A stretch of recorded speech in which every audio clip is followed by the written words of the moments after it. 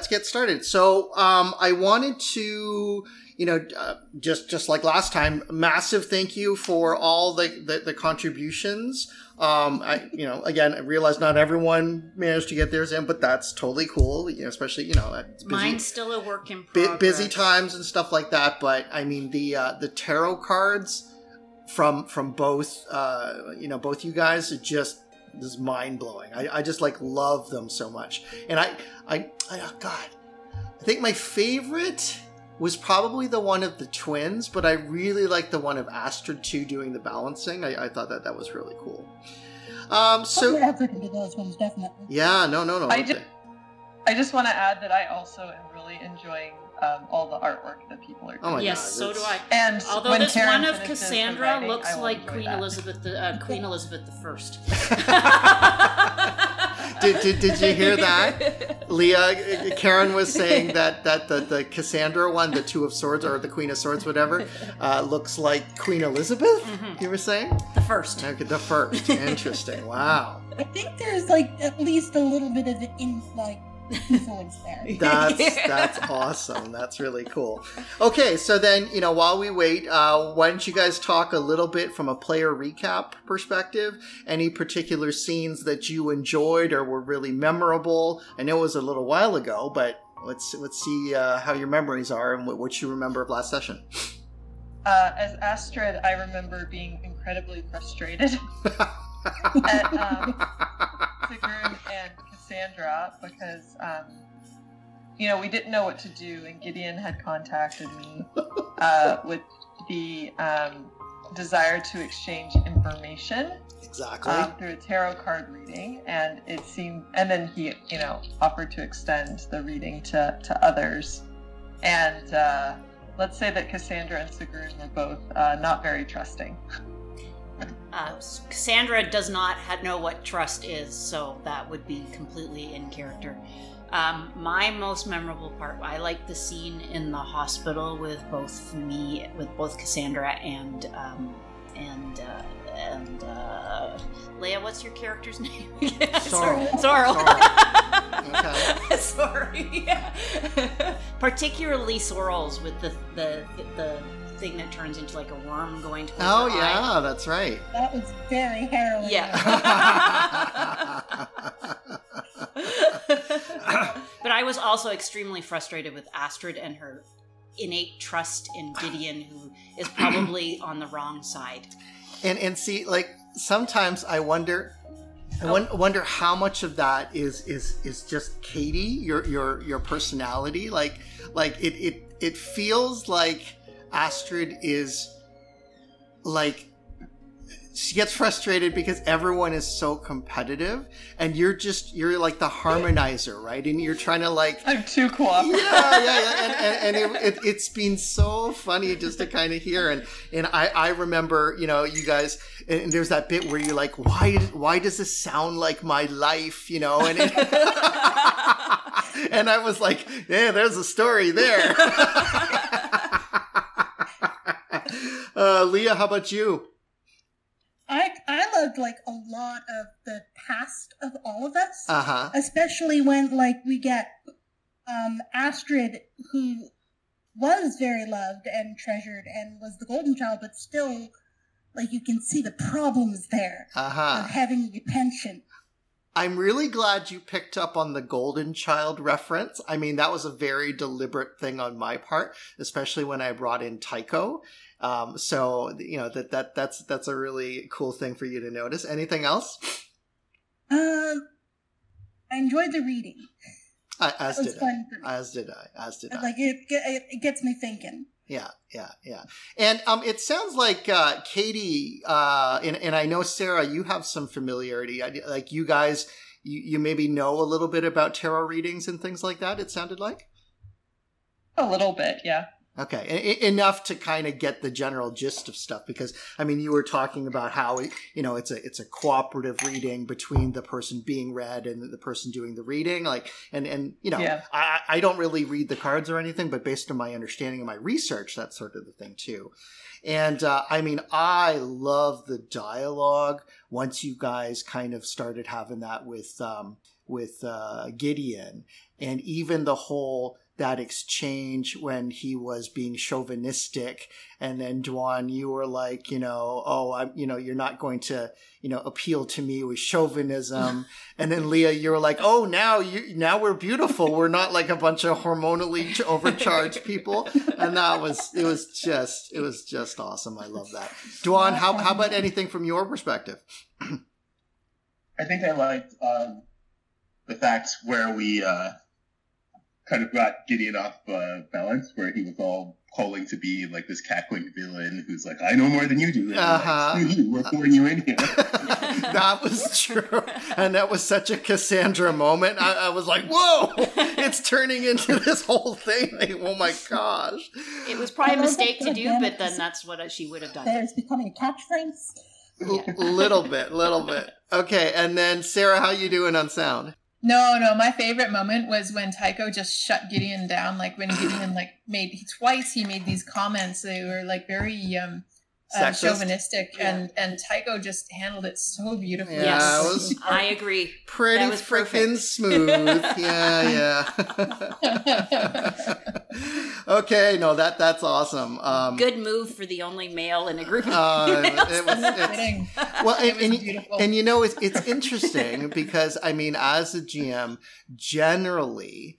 And it certainly has changed over the past, year or so. But I'm used to having more guys than girls, right? Or more men than women. So it's really cool to actually be, with like everybody except for like two guys, and there's only a single male player. And I think that is fascinating. So it's great. Okay. So then just a couple comments, right? So let's talk about advancement.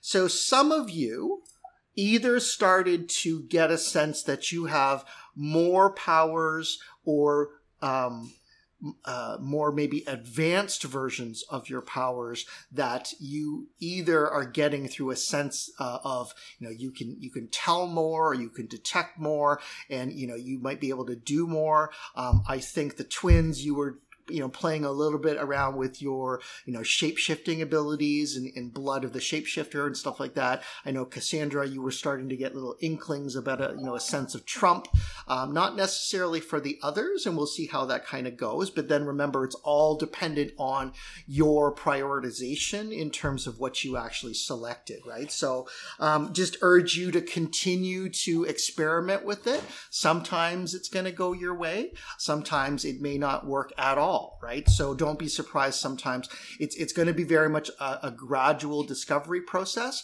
but it's very much up to you guys to experiment and just kind of, trial and error, I think is the best way. Okay. Another comment, just because something does not work doesn't necessarily mean you don't have the power or may not understand it. Another explanation is something else, another power, another individual, another whatever, could be countering or adjusting the outcome, right? Now, obviously that's situation specific, but that's another potential reason, right? So again, just try stuff, see what happens. And, if it doesn't work perfectly, it probably is never going to work perfectly until you actually fully buy out the power, right? And also don't have bad stuff. Anyways, I'll say that. Okay, so that's what I'm kind of saying.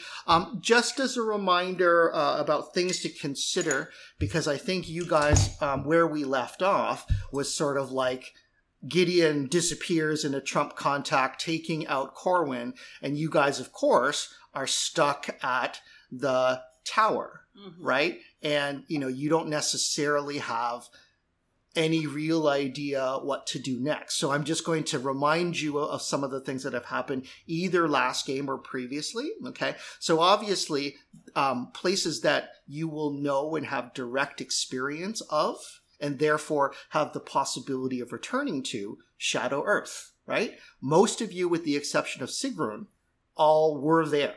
Okay, so that happened. You would know that. And for Sigrun, Vanaheim, right? So that is the shadow that you kind of originally seem to hail from, that kind of Valkyrie and Norse mythology type of thing with the Sword Mother. That is a real place. Tycho and Astrid, and obviously Sorrel, you have memories and impressions of places that are linked to memories of your parents, right? And maybe, Cassandra, you don't have a place, but you do have some impressions about your mother, like right? What she looks like. At least what she looks like and what you think that maybe on a psychic level that she may feel or sound like. Okay? So can you move to what you feel somebody, like a person? That is for you to figure out. Okay. And then, of course, there's Alain, so he is somebody that you did meet, except for Sigrun, okay? Gideon is a person that you met. You met Corwin. And there is the Sword Mother, of course, okay? The other place is obviously where you're in, is the tower. And Astrid, you actually have a trump of that tower, which means you can form the connection. Let's say you go to another shadow or whatever, and you call that trump up and you are able to, concentrate on it. You would, in theory, be able to open a portal back to that tower. And let's not call it the Trump Tower, but maybe that's what we will call it. The Tower of Trump. The Dark Tower. There you go, the Dark Tower. And then, of course... we can call it Corwin's Tower. Yeah, sure. And Sorrel, you also have the card of the Hanged Man. Now, you don't know if that's a place or a thing or a person, or maybe it's just a metaphor, but it is something that you Wasn't do have. the Hanged Man our grandfather? That's what you believe. Okay. Now, and again, whether or not that translates into something, that's another question. And last of all, there is more knowledge that you guys had. You had the Trump reading, right? So that tarot reading that had all the different cards and the different orders and all the meanings, right? So just remember those as things to kind of think about as we kind of, continue. Okay, and with that, half an hour later, oh my gosh, let's continue. So you are left in the wake of Gideon's sudden use of a trump contact. He clearly called out to another presence saying, "I'm ready." And with that, putting his physical hand on Corwin, he seemed to trigger something which allowed him to pass through. Cassandra had a psychic link with him. Kind of. So does she sense who he was talking to? So I would say this. The psychic link was created when you guys all brought him in. Right. You did not retain the psychic link, okay? So you wouldn't have, you would have stepped out. You had normal conversations. That actual... I never said I stepped out, but that's okay.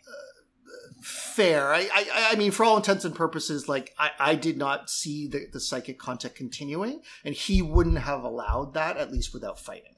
Okay. Well, only if he determined that it was there. He definitely knows it was there. Yeah. You're. I mean, it's not necessarily a subtle thing, and it was a big psychic battle. It's not like he's unaware. Yeah, okay? But she could have left something there subtly. But you had not specifically mentioned that. Okay, maybe for the next time. Yeah. All right. So anyways, so in answer to that, Cassandra, no, you do not have any specific sense of whom or what he was connected to. Okay. Only that a trump connection was forged, and he stepped through whatever opening that is. And with that, he disappears. And it's not even really that spectacular. Like, there's no massive flash of light or anything. He just kind of steps through a portal and emerges into another place. So when somebody uses a trump, is there any kind of leftover effects that I can investigate to see if I can figure out where he went? You can sense a very slight residual energy, and it is fast disappearing, of the trump energy just beginning to dim. It would be almost like the equivalent, when you turn off an incandescent light bulb, it has this slight little bit before it turns off all the way. That's basically what's happening right now. So, if you're really quick about it. I want to be really quick about it. Okay. So your knowledge of the trump is insufficient to be able to make that determination. But do I get anything out of it? A definite portal was open to another place. But I can't determine where. You cannot determine where, and you cannot determine with who. It's possible if you get a sight of anything. No sight. No. Yeah. All you get is just the realization that the effect of the Trump power basically is closed off. Okay. Now, what you do get is a very, very slight taste. It's like, so think about if you were to bite into a cookie, right? But you were only able to taste like, I don't know, 5% of the cookie, right? So you might get a little bit of starch and a little bit of sugar, but you don't get the rest of the complexity. Okay. So that's very disappointing, Alpha. What, only getting 5% of the taste of the cookie? Unless it's a oatmeal raisin cookie where you're expecting chocolate chip, that would be fine. But yeah, okay. I'm sorry, my kids were just baking cookies, so that's where that kind of came from. But my point is, 5% or even less, or maybe it was an ice cream taco. I mean, who knows? But my point is that maybe in another time, if you were to get another bite of the cookie / ice cream taco, you might recognize it, right? So there are some ingredients there that you can sort of, have a taste of, right? But, you can't identify the full thing, okay? That's fine. All right, so you guys are in the tower. So can I ask a quick clarification question? Absolutely. Let's say that we all wanted to go back to Shadow Earth. Would we be able to take Sigrun with us, even though she had never been? Well... Or is that something that we will have to play out? My question to you is, how do you return to Shadow Earth? Well, we're going to have to do shadow walking. Good point. Okay. But don't we all have basic knowledge of shadow walking because we walk the pattern? Because you walk the pattern... You do have an inherent sense that you have the ability to walk to or between other shadows. Now, how you do that exactly, you have some hints from the pattern walk itself when you were sort of, bringing in different elements of essentially your thoughts or your desires. Those were able to influence what happened with reality. And you surmise that walking in shadow, the use of the pattern, is likely similar. Now, since you actually have not done it per se, you don't know. Now, would we know that we can bring others with us when we shadow walk? Or is that something we would not be aware of? You do not know for sure. Okay. But by almost reverse inference. So Astrid was able to remove someone from shadow. So we saw Gideon take Corwin, so... That wasn't through shadow, though. Oh, right. That was through Trump. Yeah. So if it is possible one way, it is likely possible the other way. Okay. So I think we need to find one of our parents or one of our aunts and uncles to get more information.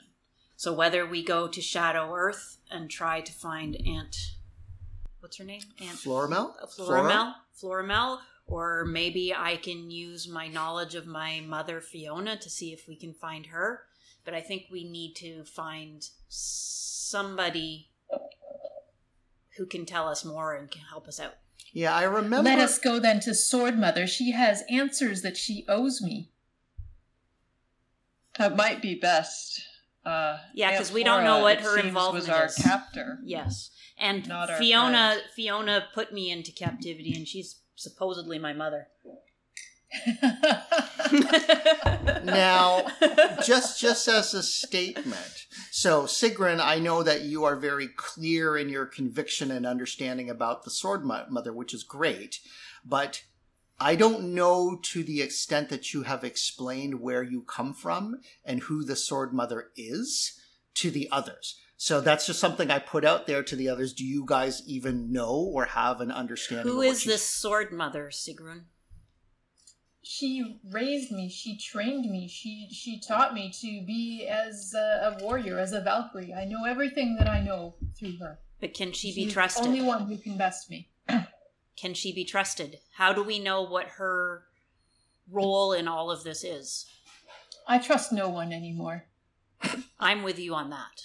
I think it makes a difference how you might have gotten there. Like, did Sword Mother rescue you? Or is she just another captor? Wise question, Sorrel. This I do not know, so I feel she owes me an answer one way or another. Yeah. If you were with me in this, then the other is an alternative. All I know is that she raised me. I have fond memories of her, like you all seem to have with your captors. And that when the time came that I was thrust upon your group, there was some discussion that happened about, must she come to you? Oh, okay, I see. And then she sent me through. Let me just be clear. I don't necessarily like Aunt Flora. Did I have any fond memories? Met her and I don't like her already. And I don't remember how, unlike some of you, I don't remember how I was separated from my father. All the memories I have of him are happy. But, you know, if she's the only one who can best you, Sigrun, the Sword Mother, maybe we should go together. Maybe we will be strong enough, united, to stand against her if she proves to be a traitor. And I will say one more thing, based on, everyone who was at Aunt Flora's, palace or mansion or residence on Shadow Earth, you did not actually meet her, right? But we have met her. We think we've met her in the past, right? Or that's part of our fake memories. It could be. All I'm saying is that in your most recent direct memory, the things that you can directly recall, as opposed to a flashback from the past. And I would even say the flashbacks from the past never revealed who Flora was. So are you saying that we actually don't have strong memories of her? You do not have strong memories of her. Okay. But what you do have is an immediate memory of her mansion. Everyone except for Sigrun, does have that. And for my mother, I have a strong memory of her, what she looks like, or just a psychic image of her. It's more of a memory and a psychic impression. You have a pretty strong sense from your memory of the time when she was trying to basically break through your psychic defenses and called for the assistance of a brother. And so that gives you, especially a person as psychically gifted as you, a strong impression. Whether it is enough to help you navigate to another place is another question. Right. Okay. It sounds to me that this Aunt Flora going to her mansion seems like it was just an opportunity to parade you all out, like as if you were caged animals on display for the auction. Do you really want to walk back into that trap? Sorry, Dwan, could you repeat? Harsh, but fair. Yeah. I think we should find out more before we go back to our prison. But the question is, do we go... we know Flora is not to be trusted. Yes, and so the question is, to whom do we go to get those answers? Do we go to the Sword Mother, or do we go to Fiona? If you come to the Sword Mother, you must be prepared to fight, or use your guile in surprising ways to best her. Together, I believe we can do it, should the need arise. My hope is that we won't need to. Well, you do know where the Sword Mother is, which is more than I can say for where Fiona is, so that might be the best choice to start. It might also be safer to go there than anywhere near Amber itself just yet. And we don't know how to get to Amber. We've never been. All I know is that when I had the sword Gracefundir in my hand for the first time, I felt that I could go anywhere, and that I wanted to go to Amber. But you were right, we had to go back. We had that blood vow with Corwin, but the pull was so strong. Now, if you look into this... I could have gone anywhere, and Amber called me. Now, if you look into the sword, can it help you transport wherever you want to go now? I do not know, but I can try. I don't know how this works. Let me draw it. And she'll draw it. We should also remember that Gideon knows we have the sword. Another dangerous piece of information that he has. It's too bad we couldn't just... Anyway. So the sword rings out, and it almost glides like on silk out of the scabbard. And there is this crystalline ring of the razor-sharp edge vibrating as it slices through the air with so little resistance. And the perfection of that blade, you can feel the resonance tremble up and down the blade, going all the way into the hilt and vibrating into yourself, Sigrun. It is that keen. It is almost every inch of the blade is connected to you, and you feel its utter perfection. Carved into it is the essence of a powerful primal force, the reflection or the inscription of the pattern.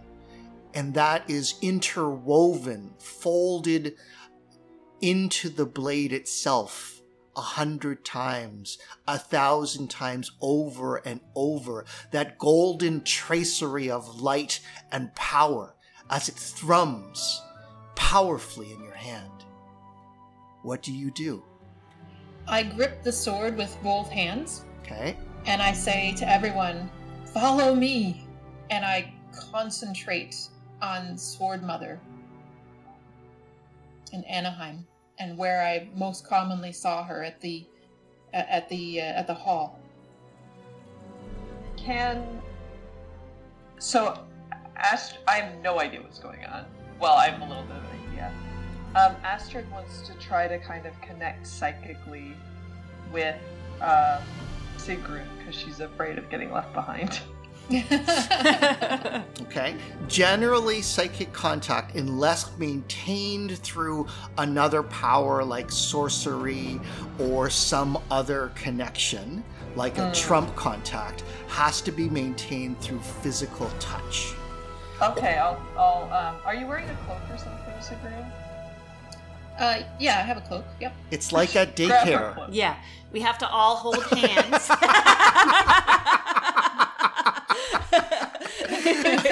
Okay, so I'll look both ways before we cross the street. Yep. now, Sigrun, yep.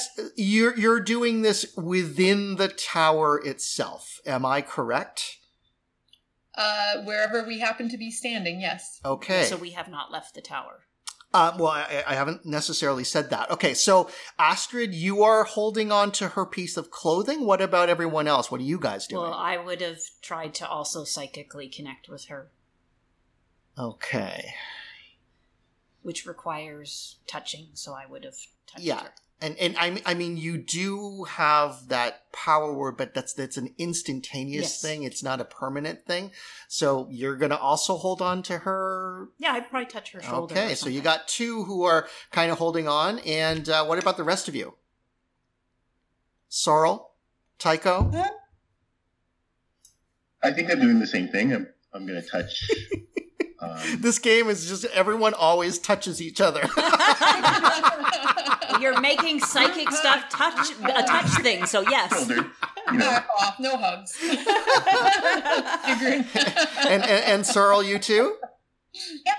Okay, so, she kind of says that, and for a second, Sigrun, Grace Wendir in your hand seems to slice through the air, and it opens up the slightest rift in reality, and you feel that where the wind was non-moving and stale within this protected tower, all of a sudden it's as if on the other edge of the air that you cut, there is a slight movement of air, and there's a slight whispering of winds that are howling in the background.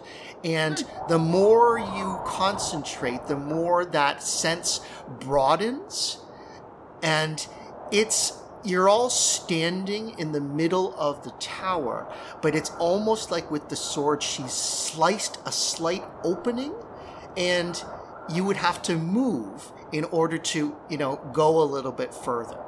Okay, so let's move.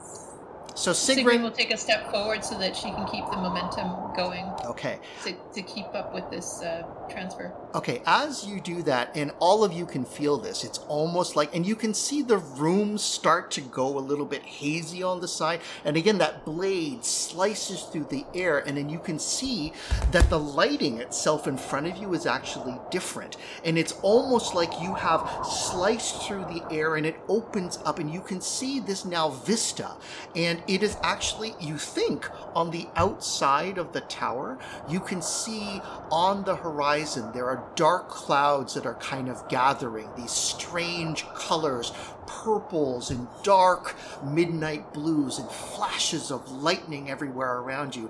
And all of a sudden, the scent of fresh air actually hits your nostrils, and you can feel the dryness of the rocks and the air kind of enter in. And I mean, you can, all of a sudden you get this actual breeze, and then, you move forward with those, 1 step, 2 steps, 3 steps, and you're actually outside. Or the other way to view it is, as you are walking in space, it's like space is moving around you, and just in this moment of time, you've managed to kind of move, or maybe the universe has moved around you. Which one of it that you are actually doing is probably a question for philosophy and metaphysics, but the fact is you're able to shift your reality from one place to the other, and you take that step and you find yourselves outside of the tower. What do you do? Are we literally just outside of the tower, or did we go somewhere else? You think you are outside of the tower. In fact, all of you hear the clanking of machinery and gears that are beginning to kind of rise up and rotate and activate, and you hear the decoupling of metal upon metal, basically extending and expanding, and you hear this noise, and these kind of steps tremble along the ground, and it's coming from around the edge of the tower. It's like you see, but maybe have stepped through the back or the rear of the tower. And again, right in front of you, Sigrun, your blade has sliced through a little bit of that reality, but it's needing more of your focus to determine what happens next. But at least in this immediate space that you have come into, you can hear the wind around you, the flash of lightning, and then these steps that are coming to basically around the eastern edge of the tower to your right. It's not quite in your vision. So what do you guys do? I use my bind rune, Sinarangr, the boost of luck, and I concentrate even more. I picture myself sitting at the table with Sword Mother, sharing a meal, and all the people that I'm with currently seated around us. Okay. Your blade further slices through, and you can feel yourself starting to move. Now, the rest of you, especially Cassandra, you get this impression, actually, of you you're walking forward, and you can see that the area immediately around you, this kind of gray stone rocky area, is actually, you kind of move forward, and there's like mountains and rock to either side, and slightly behind you, and you can now see it almost as a very hazy impression, remember that Trump-based construct, this sort of robot creature or whatever that was animated that with the killed. Trump energy that you killed or disabled or whatever it is? You actually see it rise up onto its sort of arachnid-like legs and begin kind of walking towards you. But even as Sigrun, you are kind of forcing your way through and slicing through the reality, it is going further away, and it's almost like it's kind of getting up. And Cassandra, for whatever reason, you actually sense like a little bit of a thread of a connection to it. To me or to you? Exactly. Oh, interesting. So, sorry, did you say that the sense of reality that I'm aiming for is getting further away?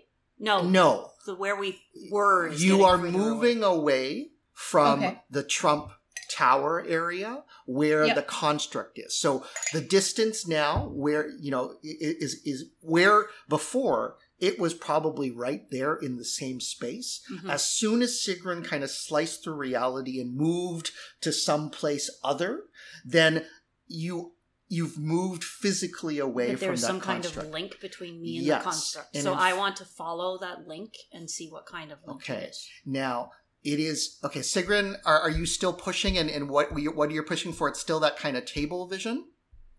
Yes. Yes. And I don't know what Cassandra's experience is, so I would have no reason to change my course. Okay. And you step onto basically a path, and it's sort of a canyon in between the black rocks that kind of rise off to the side. And you're moving forward, and with each step you seem to make even further pace. And then all of a sudden, the flash of thunder and lightning, where once it was on the horizon, now looms directly above you. And there is this massive, swirling, cumulonimbus thundercloud that is broiling and gathering in space. And that connection is so far off now. And I mean, you still have it, and it's like a fishing line, that thin that you can kind of reach out. And you do seem to make a connection with the construct, but it's so quiet, it's so faint and so far away, but you've made the connection. Okay. So what is its purpose? What kind of connection is it? The connection flares in your mind and solidifies, but again, it's so far away. Now, I'm going to ask everyone other than Sigrun and Cassandra, is there anything you guys are doing in terms of, are you just going along for wherever Sigrun is taking you, or are you trying to impact where and what you are doing?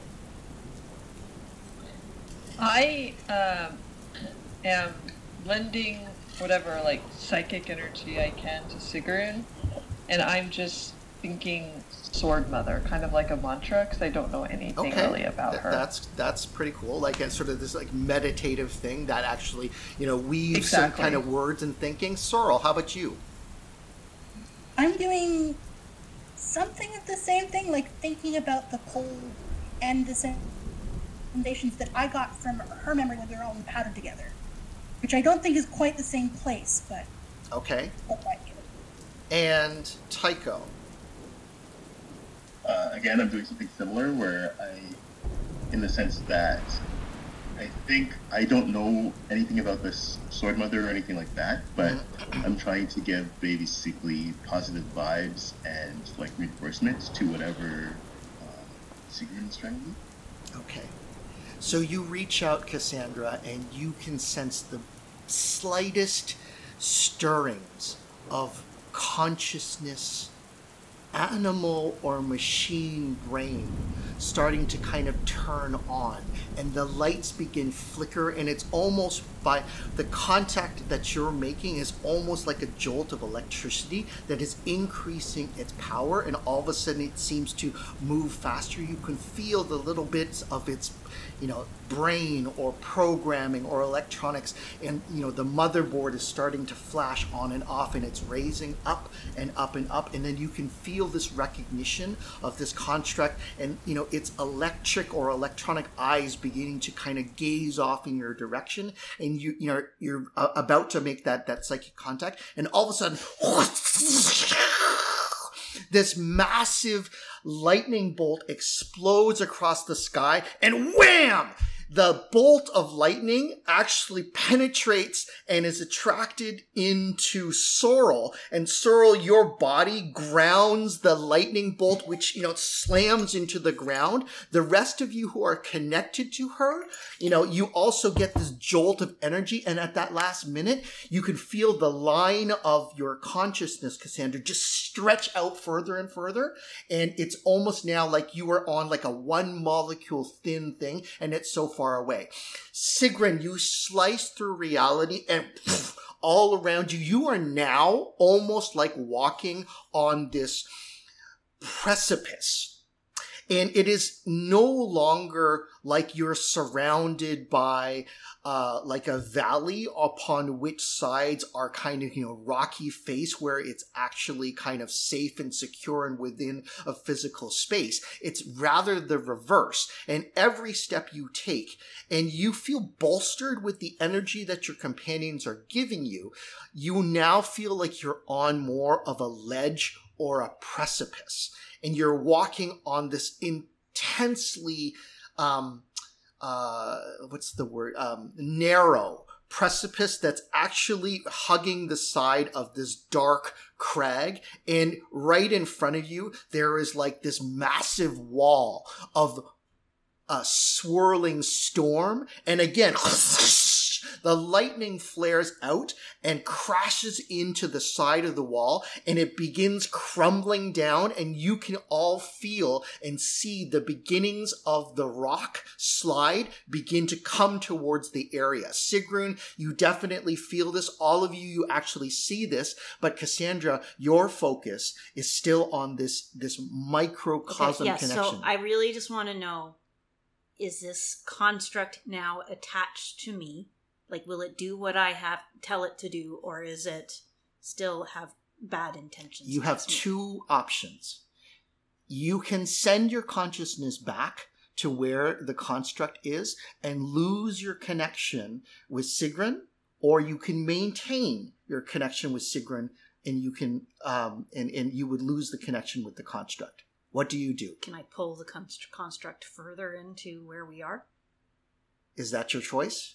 That wasn't one of the options. That isn't one of the options. That's true. So you could actually try to do that. Is that what yes, that's what you want to do? What I would like okay. To. So as that happens, the rocks come crumbling down, and I mean, you're only on a pathway, Sigrun, that is like only about a meter wide. That's how it is, and then you're looking out into beyond the clouds, but you can't really see beyond it, and then the rocks begin to fall.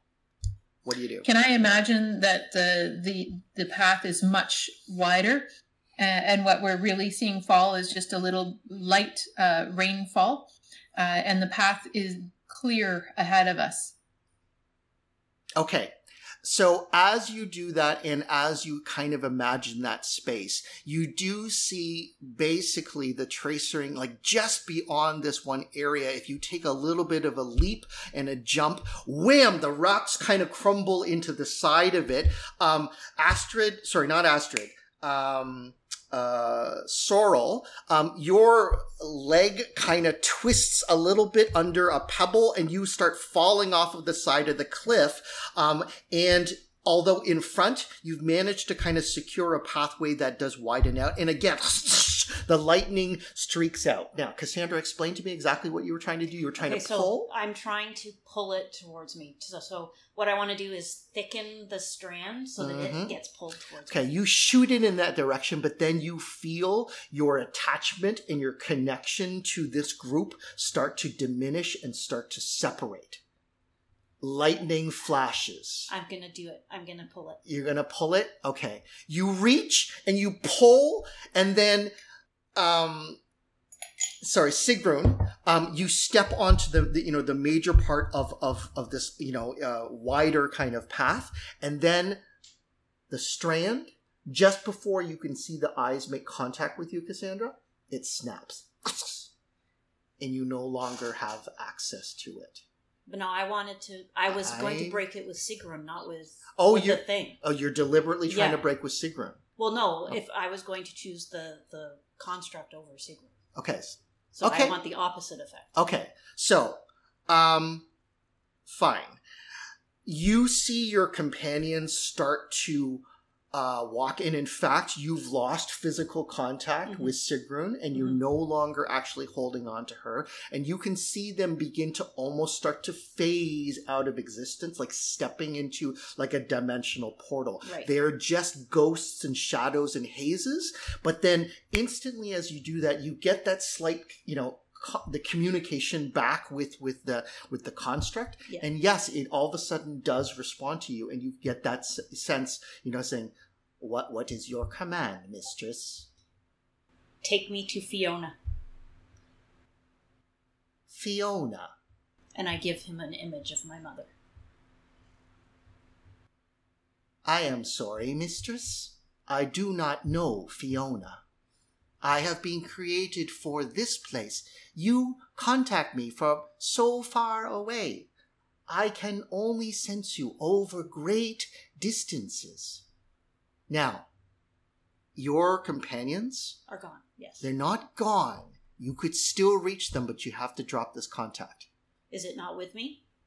It is not with you. Now, this is not physical distance. Like, you're not there. Okay. It's more like the psychic connection. Like, think of it as a telephone line. Right. You've made a connection with something which is shadows away.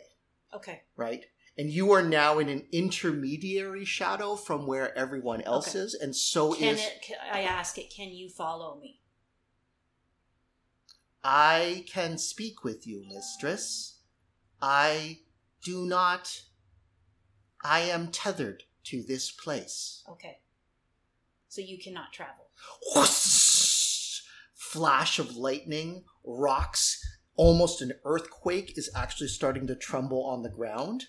And then you feel the connection with this construct begin to fade slightly. You could strengthen the connection, but if you do so, you will absolutely lose what opportunity you have to regain your connection with the others. What do you do? I will contact you, and then I follow Sigrun. Okay.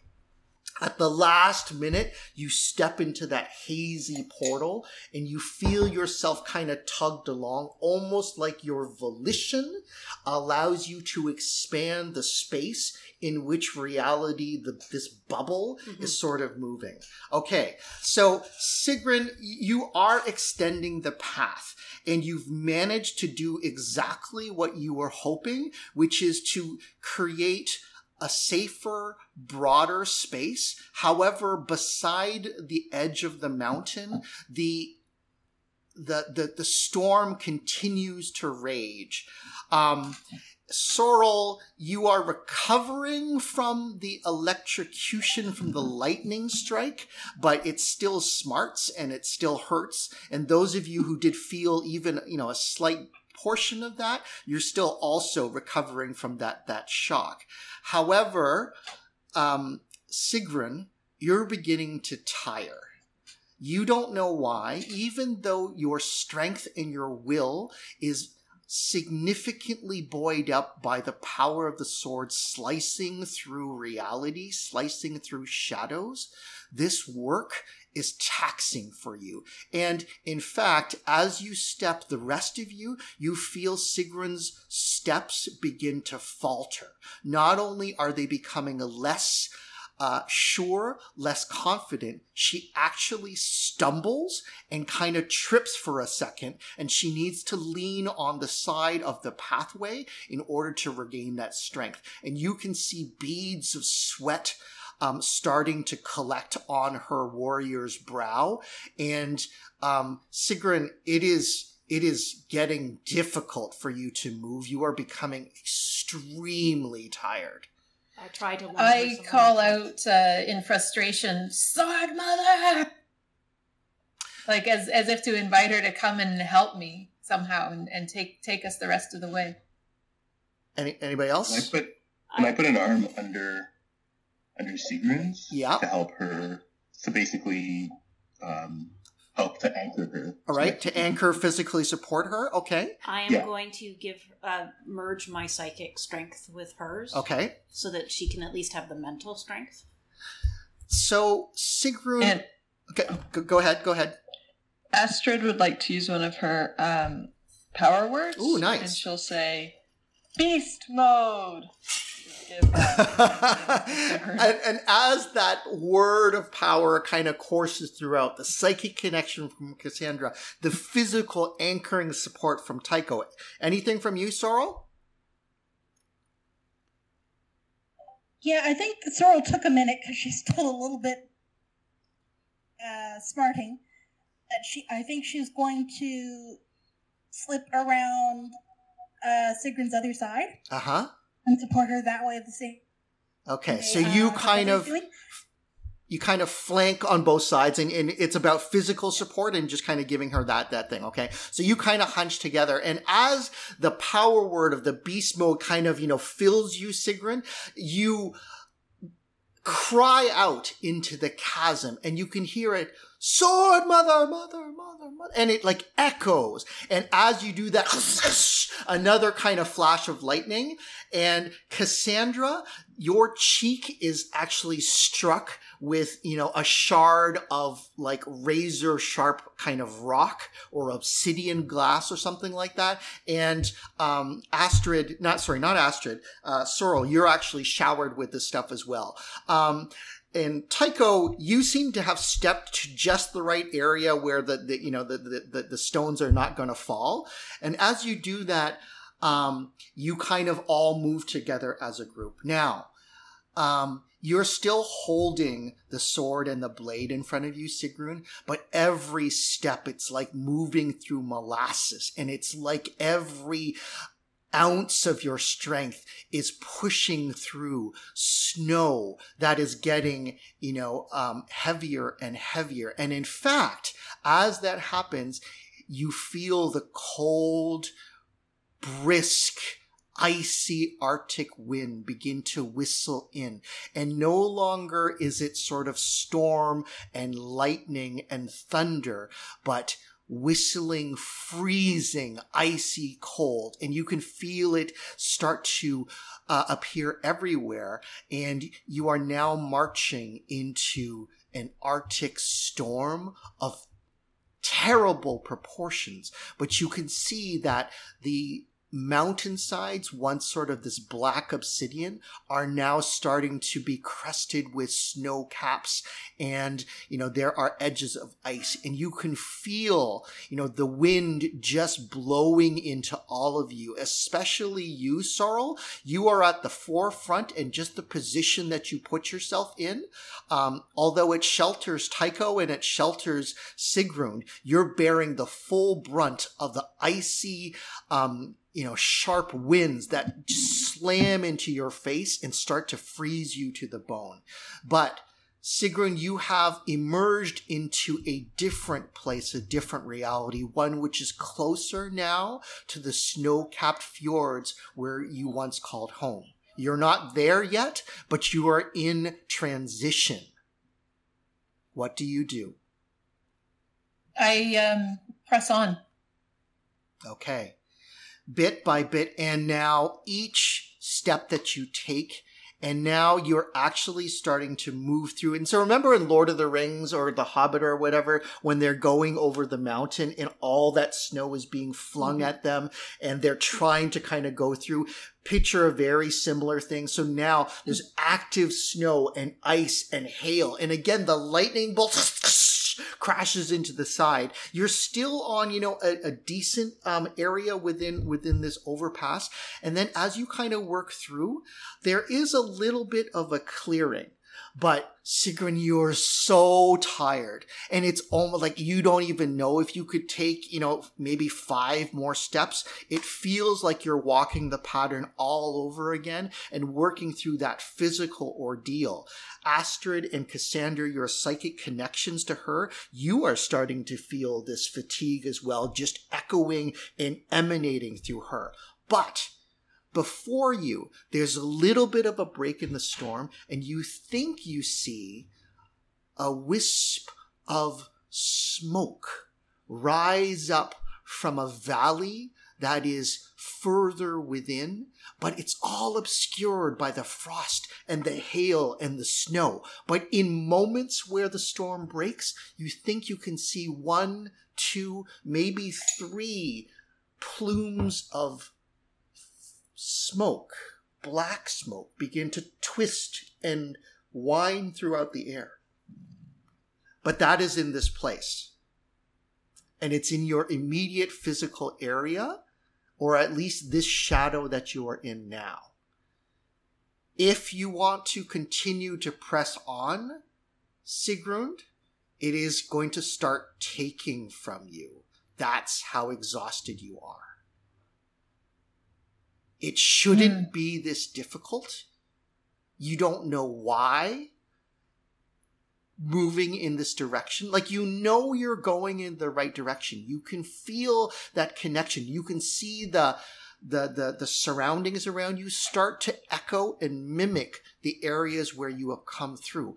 But it takes so much effort and physical concentration just to maintain that focus that you're starting to lose it as the wind and the chill starts to set into your bones itself.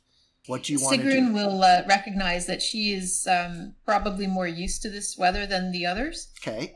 And also recognize that she's getting their support and conclude, as a general would, that this may not be the time to press forward.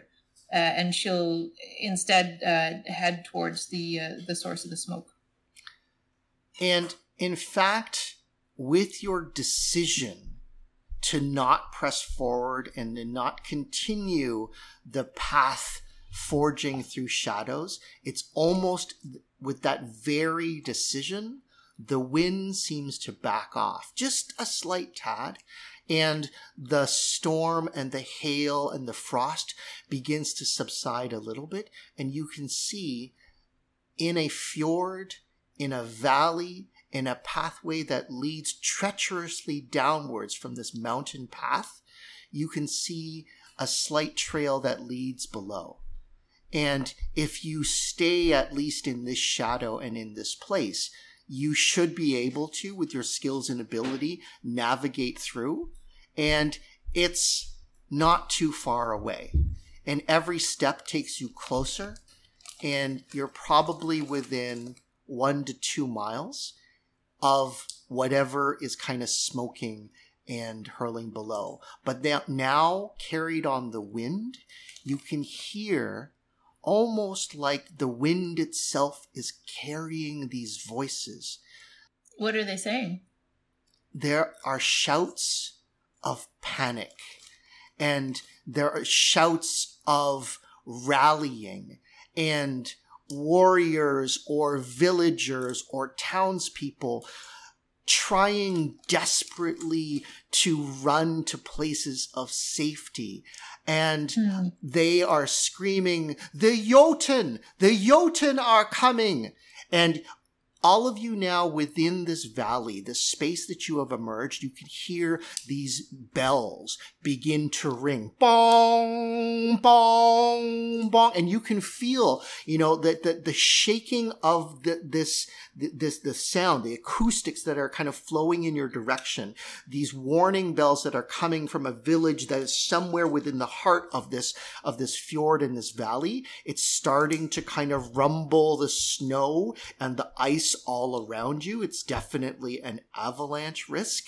And all of a sudden then you see these massive, gigantic creatures. You see 1, then 2, then 3. Their skin an icy stone blue, and in their hands some form of stone or club or a blade that seems fashioned from ice. And as they step, the ground trembles beneath you, and you can see the village or the town, and it does seem to be some sort of armored garrison, but these giants, these Jotun, are beginning to encroach upon the entire area, and you can see all of these villagers, some of them warriors, others, non-combatants, trying to run back to the safety and the shelter of this actual stronghold. But the giants step quickly towards their position, and with every step, are they in front of us or behind us? In front. And how many of them are there? You can see 3 right now, and in fact, the closer you get, you can see also trailing behind the giants on a path that kind of leads away. There seems to be some sort of army, or at least a gathered force of smaller, normal-sized humanoids that are moving almost like a pack or like a horde, trailing behind the 3 giants. But the giants are definitely taking larger steps, and they're moving towards, this sort of fortification. So the humanoid forms, the normal-sized ones, they seem to be with the giants? They're moving in the same directions, and it's almost like the giants are leading the action, and following behind them is like a horde of, looks like men. And how many of them are there? Hundreds. Hundreds? Huh, I do not like this. Men that would side with giants? Huh. It's difficult, to be fair, this is just wrong. Okay. This is just wrong. And you can hear the cries for help, the cries of panic, and you can hear some warriors saying, stand fast! We will fight them! But those voices are so few and far between compared to the rest of the citizenry who are just screaming in panic. You hear children, you hear, villagers, older people, and there are so few warriors at the ready. You do see one bolt of like a fiery arrow that arcs out from one of the command towers, and it kind of flies over and it arcs, and it sticks into one of the giants, and the giant just kind of doesn't even seem to register as they kind of, go forward. Now, you guys are probably about half a mile away, but with your speed and endurance, with maybe the exception of Sigrun, because you're bone tired, you might be able to get there fairly quickly if you quicken the pace. But again, these villagers, these townspeople, they're definitely about to be attacked by the giants, who are really basically hundreds of meters away from the wall of the stronghold. What do you do? What type of distance if I do sleep, would that affect them from this distance? Sleep, what do you mean? Like my a spell? My power word. Your power word. It has to be much more within earshot. Okay. You're way too far away. Okay, you have to kind of be very, very close. Okay. All right. So even if Sigrun were to shout, would anyone hear her? Like the villagers? You can try, but you are about half a mile away, so it's unlikely without some sort of projection or some sort of magical effect that you would be able to project your voice that way. She would have a horn, I believe. Okay. Yes. That's cool. And she would blow into the horn as a signal to say that help is coming. And to rally the troops. And that clarion call echoes throughout the valley. And I mean, with that, you sense the energies beginning to turn. You can see one of the giants definitely turn his blue ice eyes towards your direction. And you can almost see these eyes glint from that distance, glowing this kind of ice white intensity. And you can see it actually shift its direction, and it is starting to move not towards the village, but actually in your direction where you sound the horn. With that, you can hear and you can sense, all of you from your tactical awareness, your understanding of warfare, you do get a sense of the energies and the flows of the battle beginning to shift and change. And that very horn has definitely introduced a new element, which is now changing what is happening on the battlefield below. Okay, so that was specifically, sorry, I need to get... Sigrun, do these giants block our path?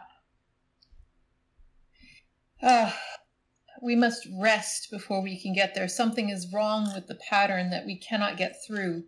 we're closer than we were, but something stops us from going the rest of the way. This may be a place to rest. With our power, we should be able to take them. Rest? You're not going soft on us now, are you, Sigrun? No, don't you say it. So Tycho gives her a playful wink. So although your body wants to kind of respond in kind with a sense of humor, all you're able to muster, Sigrun, is just the slightest curvature of a smile. It has taken that much out of you. The others, you definitely have the ability to, if you want to go into a full run to kind of close the distance, you can. But Sigrun, you're going to have to rest, like physically, before you can actually become effective physically again. That is how bone tired you are. Okay. Unless other people have the ability to heal her or introduce some sort of, jolt of energy that might help in some way. Sorry, Astrid, I interjected. That's okay. Astrid can definitely use a power word on Sigrun. But first she wants to say, Tycho, remember when we were children and you couldn't keep up with me?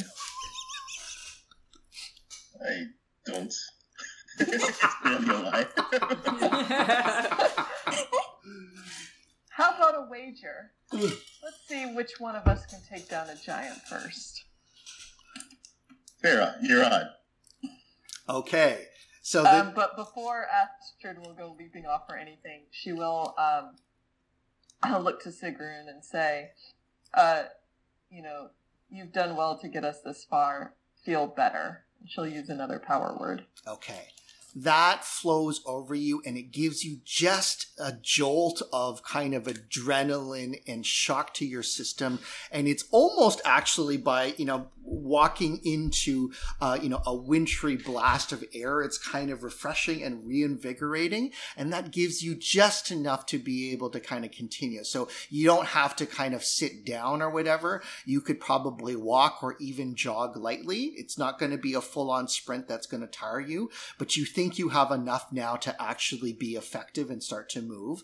Probably by the time you get to the battlefield, you may have regained your full strength. Excellent. I'll jog forward then. Okay. Sorrel, what are you doing? Sorrel is definitely going to take off toward the giants and shift into her battle form on the way. Ooh, very, very nice. Okay. And Cassandra, what are you doing? I want to get close enough that I can use a power word. And ideally, I want to do a psychic link with one of the giants and have it attack one of its compatriots. Nice. Okay. All this would mean essentially leaving Sigrun behind. Is that okay? Yeah. Okay. All right. So you all kind of... She's okay, right? She's just tired? She is tired, and Astrid has given her a little bit of a flash of basically kind of a boost. Okay. So... So, Sorrel, you are actually the first out of the gate, and you kind of transform into your combat form. And remind me, the combat form is not a full-on snake. It's sort of a snake humanoid. Is that correct? Yes, very scaled and probably fanged and clawed. Yeah, and in fact, that does kind of help you. It gives you a little bit of extra traction on the ice and the snow, and you're able to actually keep on it. The tail that kind of, lags behind you almost gives you a better sense of balance, and you're actually moving very quickly. So, in fact, I would say, Sorrel, you're actually ahead of Astrid, who is ahead of Tycho. So Tycho, you're actually, falling behind in this particular, race as you kind of move forward. Now, that one, and sorry, Sigrun, are you still continuing to blow the horn? Yes. Okay. So you kind of stopped your activity. You're just kind of conserving your energy a little bit. And then the horn continues to echo throughout the valley as you see the rest of your companions charge forward. Okay. So, Sorrel, the first giant is lumbering in your direction, and he takes some sort of like stone and basically picks it up and chucks it in your direction. You actually manage to leap to the side, but you actually, it slows you down a little bit because you have to kind of, leap over. And then with that, Astrid kind of, takes the forefront in her position, and you're kind of tied with your brother. And so you're kind of moving in that direction. Okay, so you've managed to kind of dodge that thing, and the giant now looms high. This thing is 20, 25, 30 feet. It is a monstrosity. It's absolutely huge, and you can hear it crash before you. Now, as you look upon the scene, and you can see now clearly the village, there are bits within the town that are starting to burn, and these are the plumes of smoke that are rising up. But you can see far beyond, maybe another 500,000 meters. Sorry, that's probably too long. Maybe 500 meters, yeah, like half a mile type of thing. There is some sort of wave of slower moving humanoids that seem to be shuffling towards the village area. But right immediately in front of you is the giant. Okay, so Astrid, your strength basically propels you forward, and even faster than Sorrel, even though she got that head start because she had to kind of dodge the other one. You're taken on ahead, and you are now within striking distance of the giant, and you're definitely going to beat Tycho, but not by much. It's a couple of seconds at best. So the giant's foot comes towards you. It raises up its weapon. It growls a challenge as the eyes flash. What do you do? Okay. Before I answer that question, can I ask Sorrel, like in your battle form, how large are you? I'm just curious. So let me answer that. Okay. In her, so with standard shape-shifting, you can't really grow beyond your normal size, right? So you do grow slightly larger, more bulky, more muscular, more efficient, okay? And that definitely gives you benefits in terms of speed and stamina and all that stuff, but you're not like a giant version of yourself, okay? So you don't become like a kaiju monster. Yeah, no. It's not. It's not kaiju. It's like you have to conserve the law of conservation of mass that still applies. Okay. So Astrid, so the giant's foot is coming down towards her? Sure. And I mean, you could easily move through it or around it, that type of thing. I mean, it's a pretty slow moving creature. I mean, if it did connect with you, it probably would hurt. But I mean, your abilities and your skills allow you to kind of pick your target. So it depends on what you want to do. So Astrid wants to run kind of underneath. So I'm going to run underneath the giant's legs. Okay. I'm going to do a quick pivot, gain my momentum, and jump. And I'm going to do a kick. And I'm going to try to get a kick in the giant's kneecaps, which will hopefully be enough force to injure him and force him or it down onto its knees. Okay. As that happens, you kind of leap up, and it's like you take this massive jump, and you kind of do this rotation through the air as you spin, and you hit it right below the patella, and then you can feel the giant go ooh, and it takes this big stumble forward, and it actually begins to topple down onto one knee. It's coming down. Now, Tycho, you're kind of directly in its path, and in fact, your sister is even more directly in its path. What do you do? All right, so I am also changing into battle form. Yep. So as it starts to fall towards me, yep, I leap into the air. Okay. And basically, with like both my hands, connected, I'm just doing like a massive, punch or fist kind of thing. Yep. And so to knock it away from where we are, like, so that it's not going to fall directly onto us. Okay, so, both fists and your armored form with sort of these serrated, bladed edges kind of crash and break through like almost the stone skin of this, this ice creature. Now, just from a physics perspective, as strong as you are, because you're jumping through the air, you don't have really leverage against the ground. So you are doing, definite damage to the creature, and you hear it again groan out in pain, and its head it kind of snaps to the side, but you don't have the leverage to actually shift the bulk of the creature, and then it falls down further. It's going on to another knee, and then you feel it begin to topple almost entirely, and then Sorrel, you're basically right there. What do you want to do? I think that Tycho kind of has this. Okay. So I'm going to try and scoot past the creature and maybe take a pot shot at it with my sword. But my goal is the shambling creature is behind all of this. Okay, great. Now, there are 2 other giants that would come first. Do you want to target any of those or move towards any of that? Yeah, probably, because I think they would try for me as I go through. And the first giant slams into the ground, and this explosion of snow on both sides. And again, it narrowly kind of misses you as you kind of slash it with your blade, drawing this line of blood through it as you kind of, continue to run up the side. And again, that ankle that twisted a little bit under you when you were over, again, one of these steps, it was just a misstep, and you just kind of stumble off to the side. And I mean, you have to kind of pause for a second just to kind of begin again, but you get started. Now, Cassandra, yes. You are now within visual sight of this creature. Okay, so there's 2 that are still standing, right?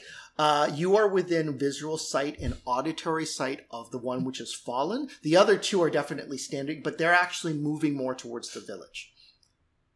I wanted to get in close enough to the ones that are still going towards the village. Okay, so you're going to ignore the one that's directly in front of you. Yeah, it seems to be taken care of. Okay, that's fine. Okay, so you continue running. You're going to have to run a little bit further to be, over there. Okay, Sigrun, you think the wind is starting to come back into you as you start cease blowing on the horn, unless you want to continue blowing on the horn. What do you do at this point?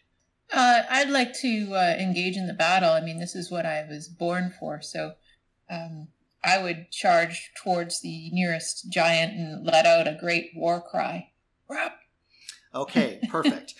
So you do that, and you basically charge onto the giant who kind of, lies prone, and you can see its eyes kind of looking up to yours as you bring the blade, and, you can basically strike anywhere on its head or its body that you want to.